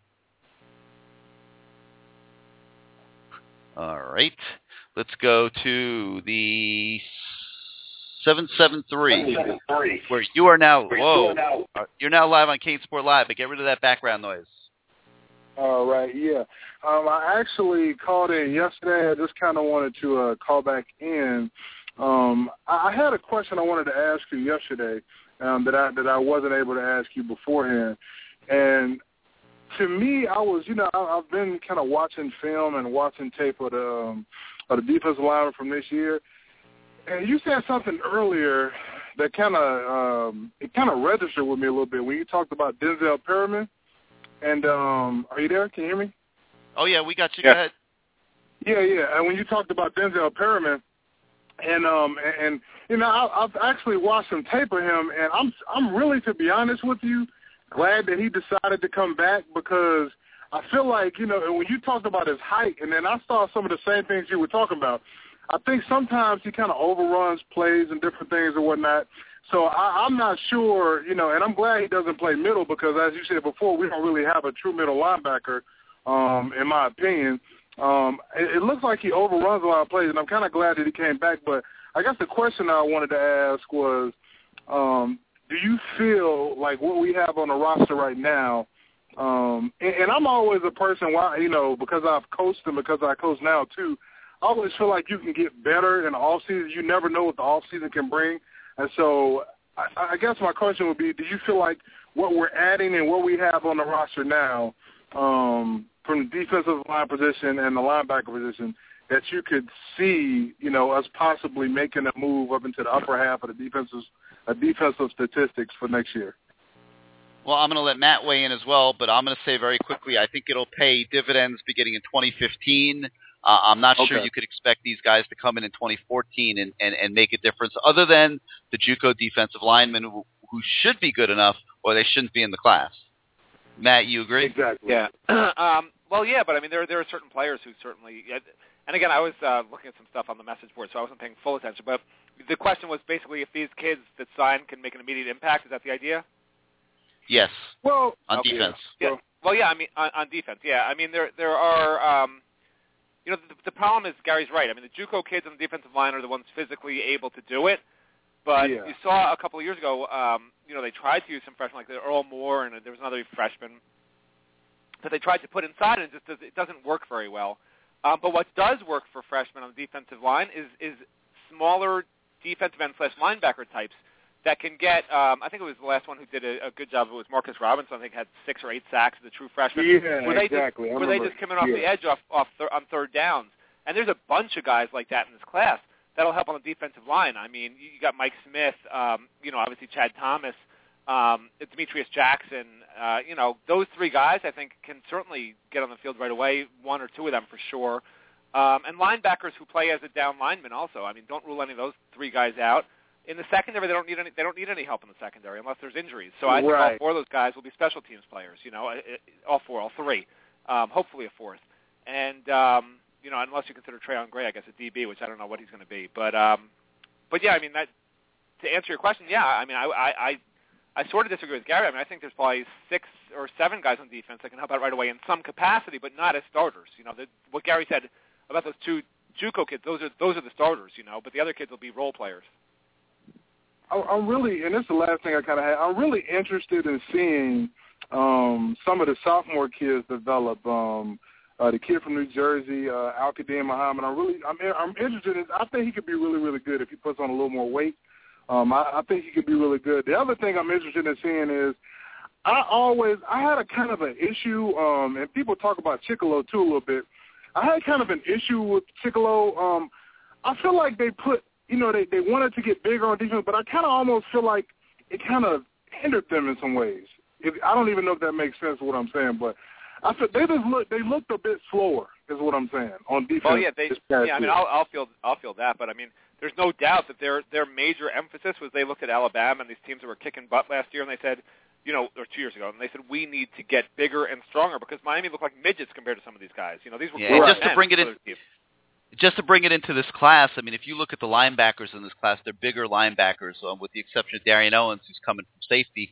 The other two linebackers are bigger linebackers. Then they are trying to get bigger and more physical. So we'll see what happens. All right, we're going to let you go. We're trying to keep this pointed on recruiting. Thanks so much for. Just keep me on hold. Okay. All right, you'll be on hold. All right, let's go now to the 404, where you're now live on. Oh God, I'm sorry, the board keeps jumping around on me.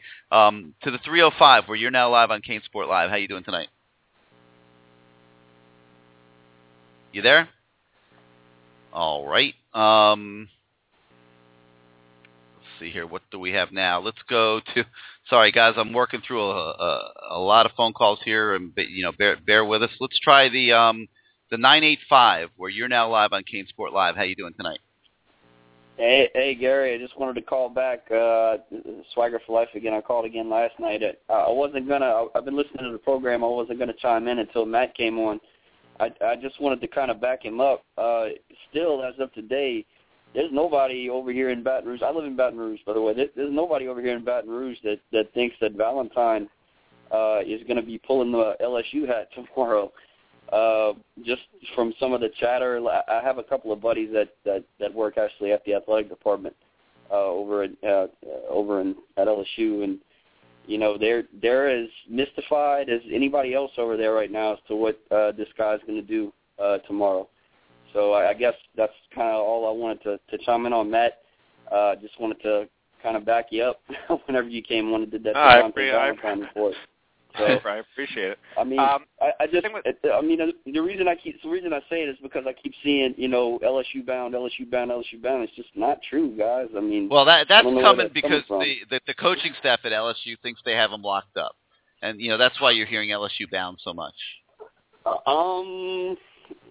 Okay. And I'll add another step further. The reason they're hearing that is because they have a player on their team who's really good friends with Travante, and Travante is telling the kid, "I'm coming to LSU." Okay, but.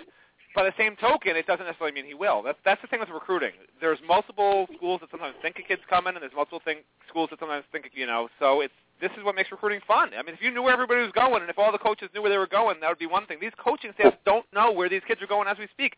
They might think, okay, it's not a great shot, or we got a great shot.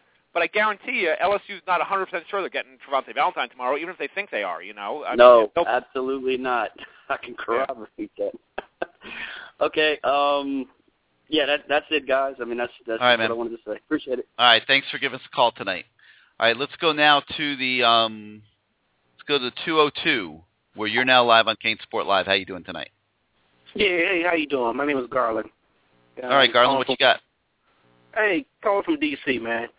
I'm a big Kane guy. I was calling up because I keep hearing. Well, I'm just got off work, hearing that Thomas is 50-50.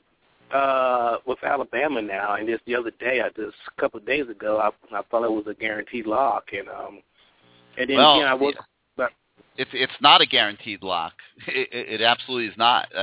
Alabama did a great job recruiting him.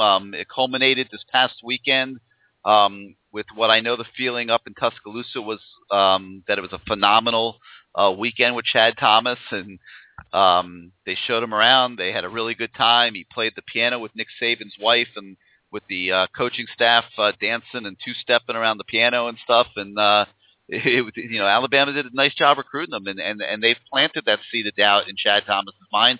We do still think he's going to sign with Miami tomorrow. We really do. But if he didn't, it certainly would not shock us.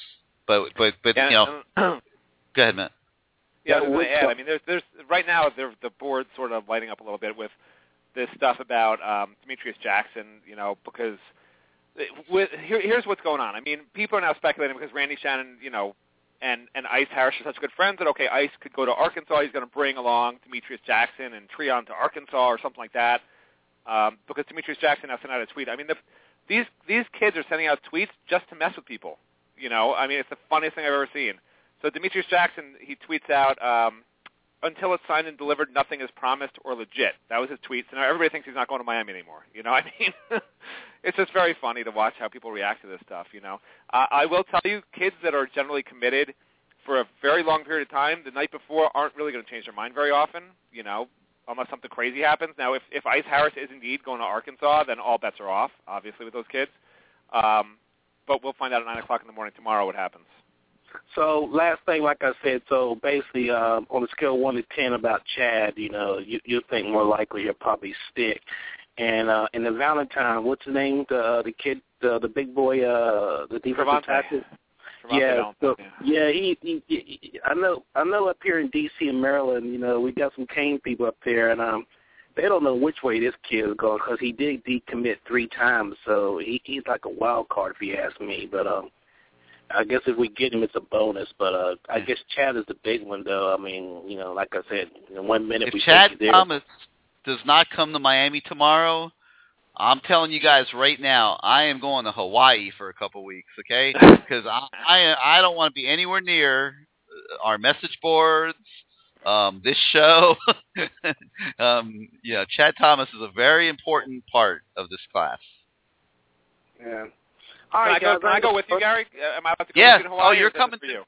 Yeah. No. You'll come too. I better be on that flight.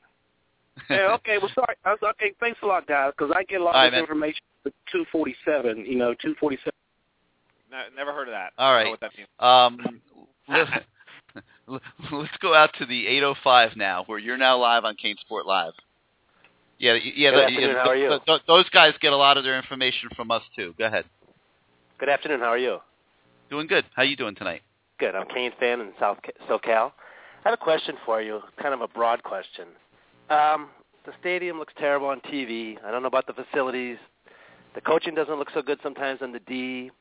There's lots of reasons not to go to the U. What are we going to have to do? Are we going to have to get some charismatic quarterback to make a leap forward, or is this going to be a 5 or 6 year grind? I mean, there's just a lot of reasons for kids not to Let come me tell you here. something. You make a great point. Quarterback's got a lot to do with it, man. I mean, you know, a great quarterback suddenly can be the difference in your program. And you know, look at what Jameis Winston did for Florida State this year. And Absolutely. you know, they thought they were going to be rebuilding this year. They lost a lot of talent off of their 2012 team, and you know, he comes in with the level of play that he had and wins the Heisman Trophy, and they win the national title. So yes, a quarterback play over the last decade at the University of Miami has been a huge issue. Because and there's really only 2 reasons to go to There's only 2 reasons to go to the U. 1, you want to be around home if that's where you live, and 2, you've bonded with the coaches, because everything else seems to be a negative, to be honest. Well, I wouldn't go that far. I mean, you go down the list of. I watch there's here, a lot. Okay, but there's a lot of great selling points for the University of Miami. You know, private institutions, small class sizes, great education, highly ranked college. It's in the city of Miami. Are 4 5-star kids really interested in that? Are they interested more in seeing if they can get on to the next kid. level? Depends on the kid, you know. It seems like the really good ones are interested in the next level, and that's about it.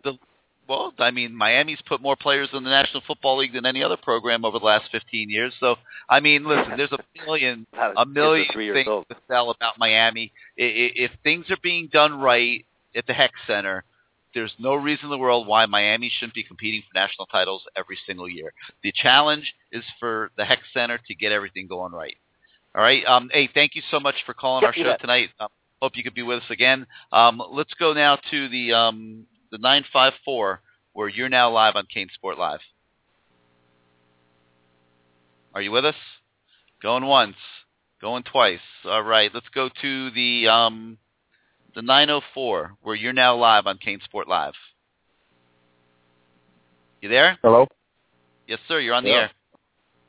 Oh, hey, man, this is AJ, man, from Miami Norland Senior High School up here in Jacksonville. Just sitting up here in Jacksonville hearing all this Gator stuff and Seminole stuff, and I can't wait to get home next week, man. But this recruiting stuff, man, it's starting to really get frustrating because it's starting to seem like these kids in South Florida are really abusing us now, man. You know, that didn't happen back in the day, Gary. It used to, you know, You're right. People had love for Miami, man. You know? You're right. And they should not have to be going through this like this. I agree with you. And when I get home, Roland, I mean, Roland, you letting kids get out of Central like you didn't even go to University of Miami. I kind of agree with a caller earlier. You know, of course, head coaches, because I coach too. You don't tell kids what school to go to, but you kind of nudge them. Come on now, this is my school. You're making me look bad. Well, I'm sure. You're talking about Roland Smith at Central. I'm sure he tries to do that. He's a Miami guy all the way, you know. And I understand that, yeah. But some coaches are way too involved at the same time. So, yeah. All right, you got anything else for tonight? Well, with the Valentine, you know what? I talked to a lot of people down there. I'm not going to give out all of my people that I talked to. I don't want all your sources like that. Yeah. All right. And what do they tell you?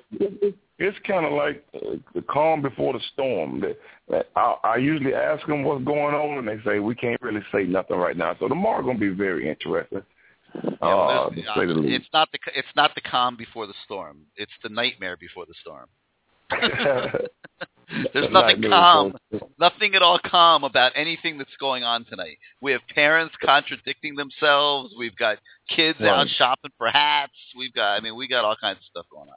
Oh, and by the way, can I add, Javante Valentine now has a website that I don't know if he's partnering with them, but they are charging a subscription fee to watch his announcement live tomorrow. Okay, well, I'm going to tell you guys right now that we're going to be there, and for free.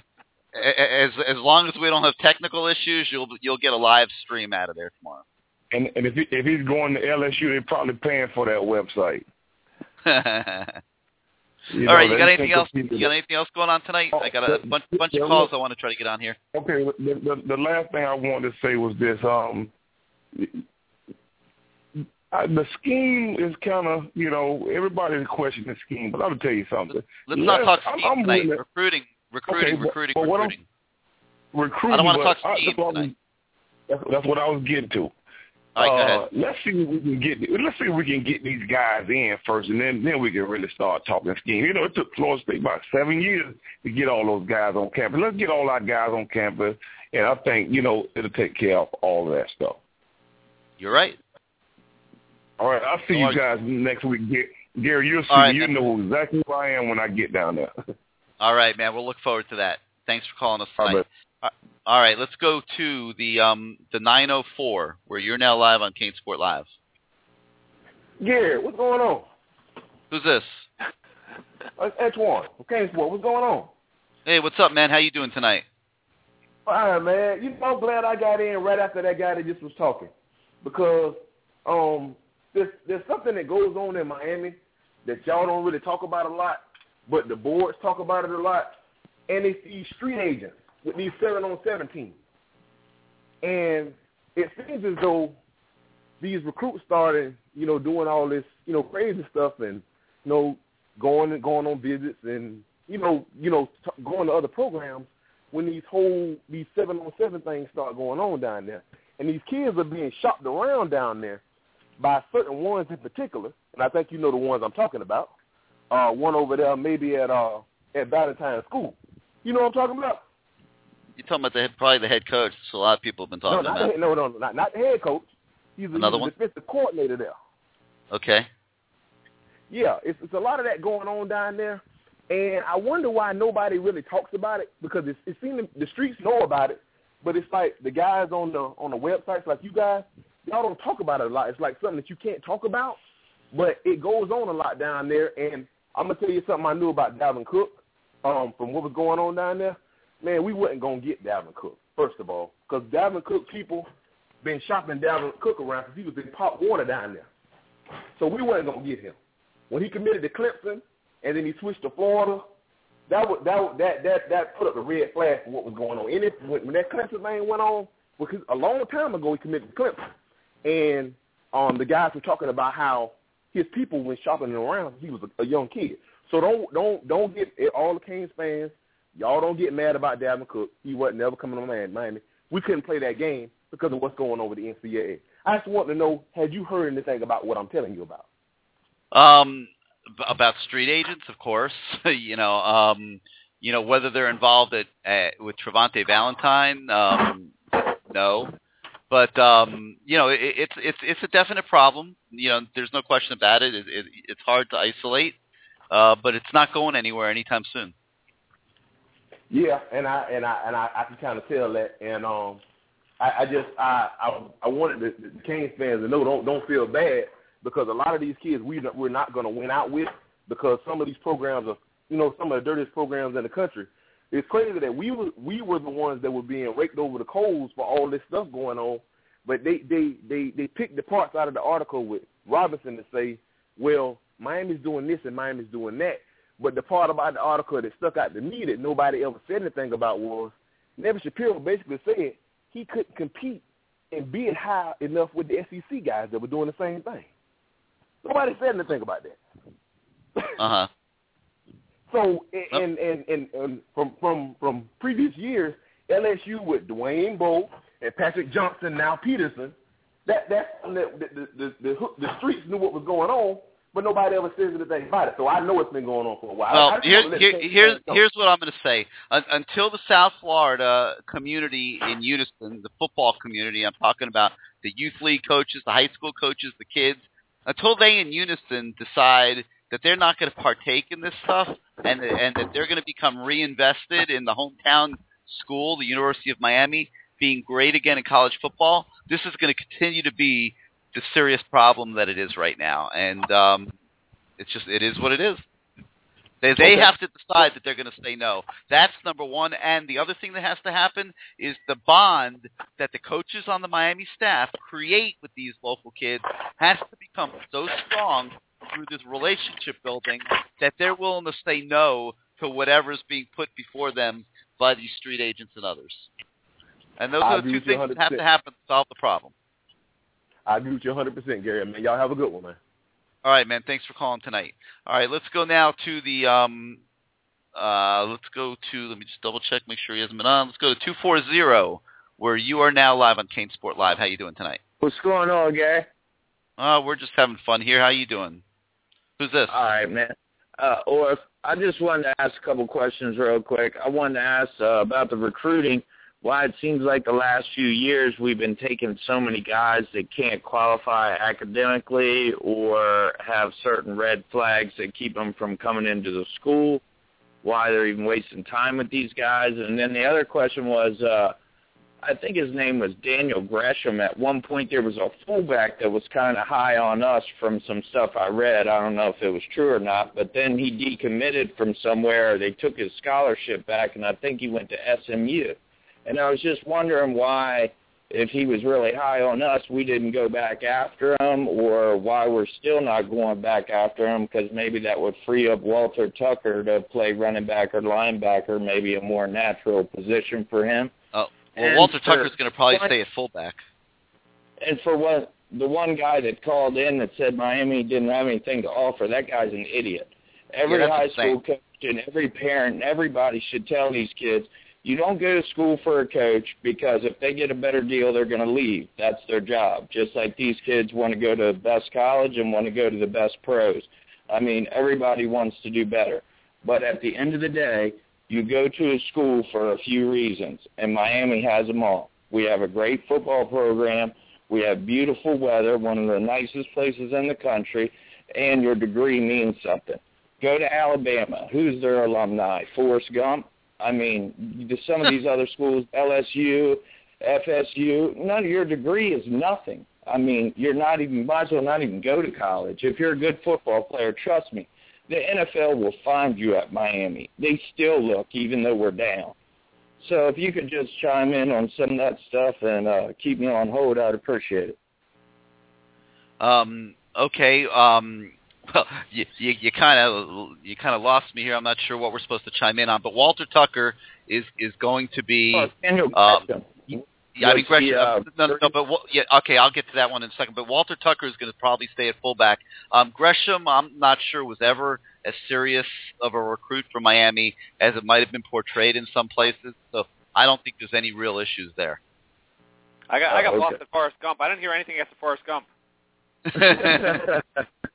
All right, so I hope that answers your question.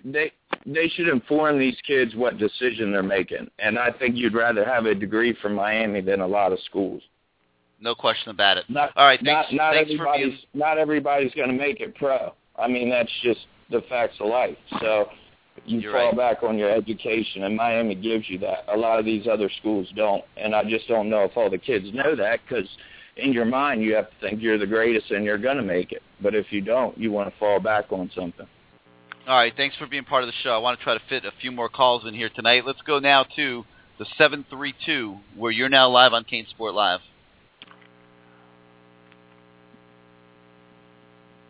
Are you with us? All right, let's go to the 973, where you're now live on CaneSport Live. Hey, Gary. How you doing tonight? Hey, what's going on, man? It's me, Ross, on Jersey. Always call with all the passion for the love for the U. So. All right, Ross, what you got here? You got a question though, just to make a point on what we were just talking about with the recruiting of kids, switching positions. I think I heard Golden hinted that the guy that's playing football, like you said, he's going to play football. I think Golden actually wanted to play linebacker next year. That's just something I when watch an interview I see Golden hinting. But I just want to switch off and go on something else. Yesterday I was listening to the show. I called in and I couldn't get in. And you was talking about the lineman. Gary, I swear to you, when he committed to us, something inside of me said that this kid is never going to come to Miami. Which kid are you talking about? Trevante. Offensive lineman from St. Petersburg. From Tampa, okay. Gibbons, okay. Yeah. And I said, something inside me said, this kid is never going to end up in Miami, because I watched it. You streamed it live, and I wanted to know, what was the connection to Miami? I never really felt like he connected with us and anything. So I watched it, and I didn't really say anything to anybody, but I didn't feel comfortable. When he committed, I was like, I thought about that. I said, you know what, I never thought he was coming to Miami anyway. And plus, we don't get a lot of kids from up that way, and a lot of them kids up there, they have no love for the U. So he made that commitment. I don't think he was very serious. And the day he decommitted, I think it gave us a black eye a little bit, kind of hurted us. But I think a lot of us, we're going to get over that real quick. We just got to find a replacement. I do want to ask you a question, though, you and Matt. Do you guys think when Golden came out and said he wanted Travis Rudolph as a D-back, do you think these guys... He never said that. That was a misunderstanding. What I think happened was Travis Rudolph went down to Miami for a junior day or something, and somebody mistakenly put DB on his ID badge or something instead of WR, and that kind of created some confusion. But they were never recruiting him as anything other than a receiver. Okay, so when he came out, I used to think that, I'm glad you had something to say about that. And Matt, if you when you could chime in too. So hold on, when you guys did interviews and other websites did interviews, he started coming out saying that he's being misinformed, he's kind of confused. Let me finish my question. Do you think all this thing got very confusing when they thought they had the kid Gibson wrapped up, the wide receiver? They thought, because remember he was like he made Miami an early favorite. He was like, okay, I'm going to Miami. I love him. I'm going in. I think they kind of felt like they was going to get him, and then the whole misunderstanding started happening with Rudolph, because I can't see any reason why we'll tell this kid that we're not going to recruit him, because he's turned out to be a big time wide receiver. So I don't understand why we would want a kid like that. I mean, they wanted him. Are you talking about Kyle Gibson? I'm not sure who you're talking about Gibson. There's no Gibson. Kid that went to Ohio State. Okay. I mean, you got to remember, these kids don't. It's early in the process. It's not like you can make a mistake that's not able to come back from. The kid just didn't want to be a Hurricane, bottom line. I mean, what are you going to do? Not every kid wants to be a Hurricane, you know? I mean, he committed at one point. It wasn't ever a really solid commitment. I mean, Steve Walsh is his freaking coach. I talked to Steve a million times about Travis Rudolph, you know. The kid's just been all over the place. And some kids, you're not going to get them. You know, it's not like Miami didn't try. I mean, so what if they put the wrong name badge on him?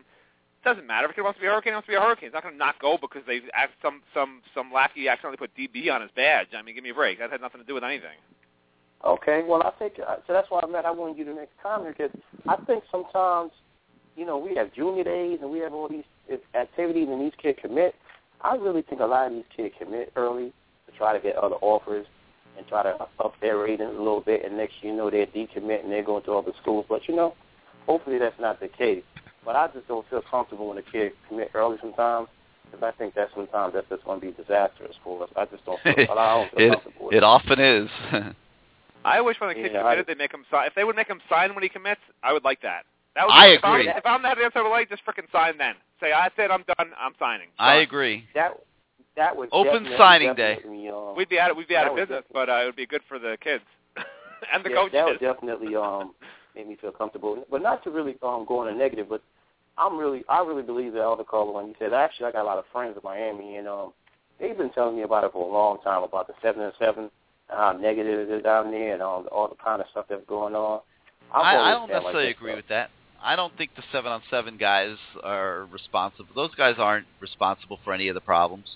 We know the guys at South Florida Express very well, and I don't see those guys getting involved in recruiting. I've never heard anything along those lines. No, but there have been stories about other 7-on-7 issues. I'm not saying the coaches in the sense all of them. I'm saying the guys that they're allowed to hang around, the programs, the guys that they're allowed, they come in and they're always at the practice, and they're always doing this and they're always doing that, and they're talking to these coaches when they're coming around, and they're hooking on to them, and they're taking them, they follow them on trips. I've known the guys that they're on the trip that other people don't even know they're on the official. Believe it or not, they might have took a separate plane down there, but they was down there on trips.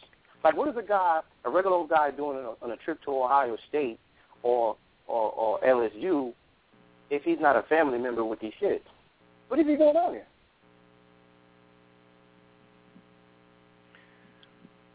Yeah, I mean, I don't know if you're waiting for me to answer. I don't have an answer for you. No, I'm just saying. I don't mean to stun nobody, but I'm telling you, I know this really, really happened. I mean, I don't want to come in and talk about I'm a big bro here, and I just know it happened.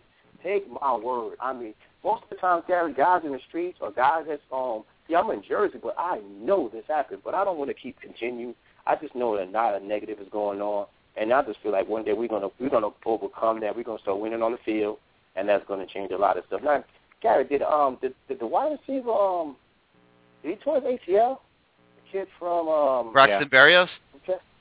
Supposedly he's got some type of ACL injury. I mean, when I've seen him walking around, he's looked pretty good. He hasn't looked like he's got a torn ACL, I'll tell you that. So we're not sure exactly. I saw the game. I taped the game, and I saw in the Under Armour game. I saw when he went down, but they didn't speak about it afterwards. They didn't do an interview on it. They didn't even put the camera back on his injury. They said nothing about it. So I kind of left it alone and said that he just had like a turf toe or he twisted his ankle. But yeah, it's not good. It's not good publicity. You got to remember that it's not good publicity for kids. Kids get hurt in that game. They don't want to show that. I mean, who wants to go to that game and get hurt? No, but sometimes they do kind of go back and shift back and kind of. No, he's definitely got an ACL. He's actually in a brace at the last basketball game. They introduced the new freshman to the crowd at I guess maybe it was 2 games ago for basketball, and he was out there with a major brace on his leg, not even really bending it very much. So yeah, he's recovering. He'll be all right.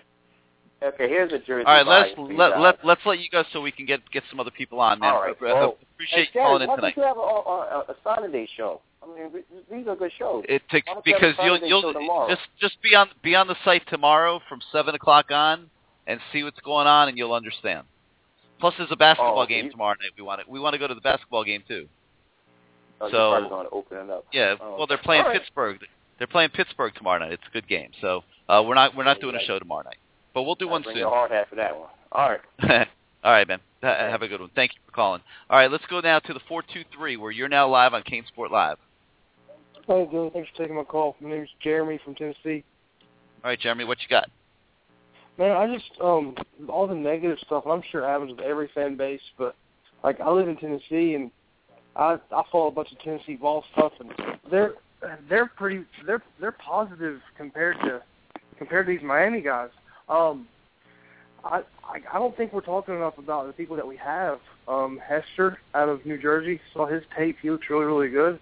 Like y'all said, Berrios, man, as soon as he committed to Miami, you didn't hear anything else from him. He was all Cane. Really excited about him. I think Chad Thomas will end up being in Miami. He's been Miami the whole entire time. I guess my biggest question for you guys is, I think I heard you reference it earlier, but when will we get to the point, how many years away are we to the point to where, you got your 5-star guys, when can we start redshirting some of these 3-stars and some of these 4-stars to where they can, they can improve?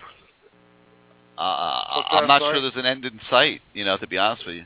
I mean, did you see? I would really like to see, people like. Did you watch the bowl game?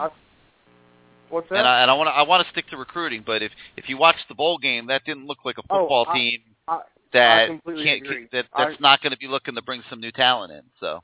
Well, and I saw the bowl game, and I agree 100%. Like, if you look at the defensive end, I felt most comfortable with our defensive ends when Green and Chickalo were out of the game, and you had Muhammad and McCord in there. I understand it's different situations and they're pass rushing. I get that. I felt way more comfortable whenever they were in the game. So you throw Thomas and you throw Harris and you throw Demetrius Jackson in there. I think they'll be good, but man, you're playing them as freshmen, and then we're gonna have the same complaints next year. It's gonna be the defensive coordinator's fault. I love Al Golden. I think he's done a great job. I'm one of the very few that think it would have been a little unfair to fire the defensive coordinator after what we've been through. I think you give him this year, and I dare to say maybe even one more before you could really say, all right, man, it's just not working out. You got to go. I just don't think he has the talent to be able to judge him fairly on what he's done. But really appreciate your show. I think we're going to have a good day tomorrow. I think we'll get a couple surprises like we usually do. But I'd be fine if we just kept everybody that we have committed. I think they've done a really good job. One last question, though, and I'll let y'all go. I know I've had a busy night. As far as how many commitments can we take, is that a solid number? Is it just... I think the number is 29. Should be about 29. Okay. Maybe 30, depending. I'm not quite sure how they're doing the math on the early entries and stuff, but they have to give 3 back to the NCAA. So I think there were 9 early entries. Am I right on that, Matt? 9, that number? Yeah, correct. Yep. Okay, so there were 9 early entries. And then you got to give 3 back to the NCAA. So that's 6. So theoretically, they could take maybe as many as 31. But it doesn't look like they're going to come close to that number as of right now, okay, unless there's some kids out there that we don't know about. Let's say they took 26, and they could have taken 31. Can they say, NCAA, here's 5 back, and we'll give you 4? No, you got to remember they can be active in the aftermarket.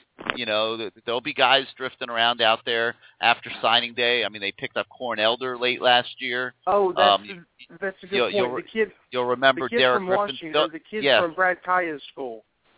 Yeah, I mean, there's going to be kids that don't sign tomorrow that might be out there. There's going to be possible transfer kids floating around out there and things like that. So there's nothing wrong with having a few scholarships in your back pocket. All right, I'm going to let you go because I want to try to fit in one more call here tonight. Yeah? I'm sorry, real quick. The wide receiver from Brad Kaya's school, what's the latest on him, and I'll let you go. No, he's not coming. He's not coming. He's not coming. All right, thank you very much. No. All right, final call of the night. Let's go out to the 317, where you're now live on CaneSport Live. Are you with us? Going once, going twice, 3 times, you're gone. All right, let's try the 850 for the final call of the night. You're now live on CaneSport Live.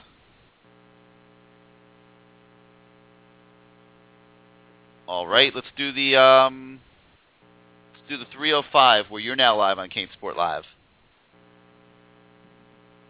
Hello? Nobody. Yeah, go ahead. You're on the air. Yep, you're on the air. What are your thoughts on Lorenzo Featherston? Looking like he's going to stick. Question. Yeah, it looks like he's going to stick with Florida State. For a while today, we thought that Florida State might cut him. Florida State had actually gotten up to as many as 37 commitments. I have not been monitoring their situation over the last 6 hours, so I'm not sure what they've done. But at one point today, they were up to 37 commitments, which they obviously could not accommodate. And there was some speculation that Featherston might not make the cut and would fall to Miami. But from what I've heard at this point is that Florida State, because they didn't get Lorenzo Carter, that it looks like he's going to Georgia, because they don't believe they're getting Chad Thomas, that he's probably coming to Miami, that they were going to keep him in Featherston in the class. So don't think he's going to fall to the Canes. All right. They said, they said something about that in the Miami Herald, so I was just wondering. No, that's the best info we can give you on that one right now.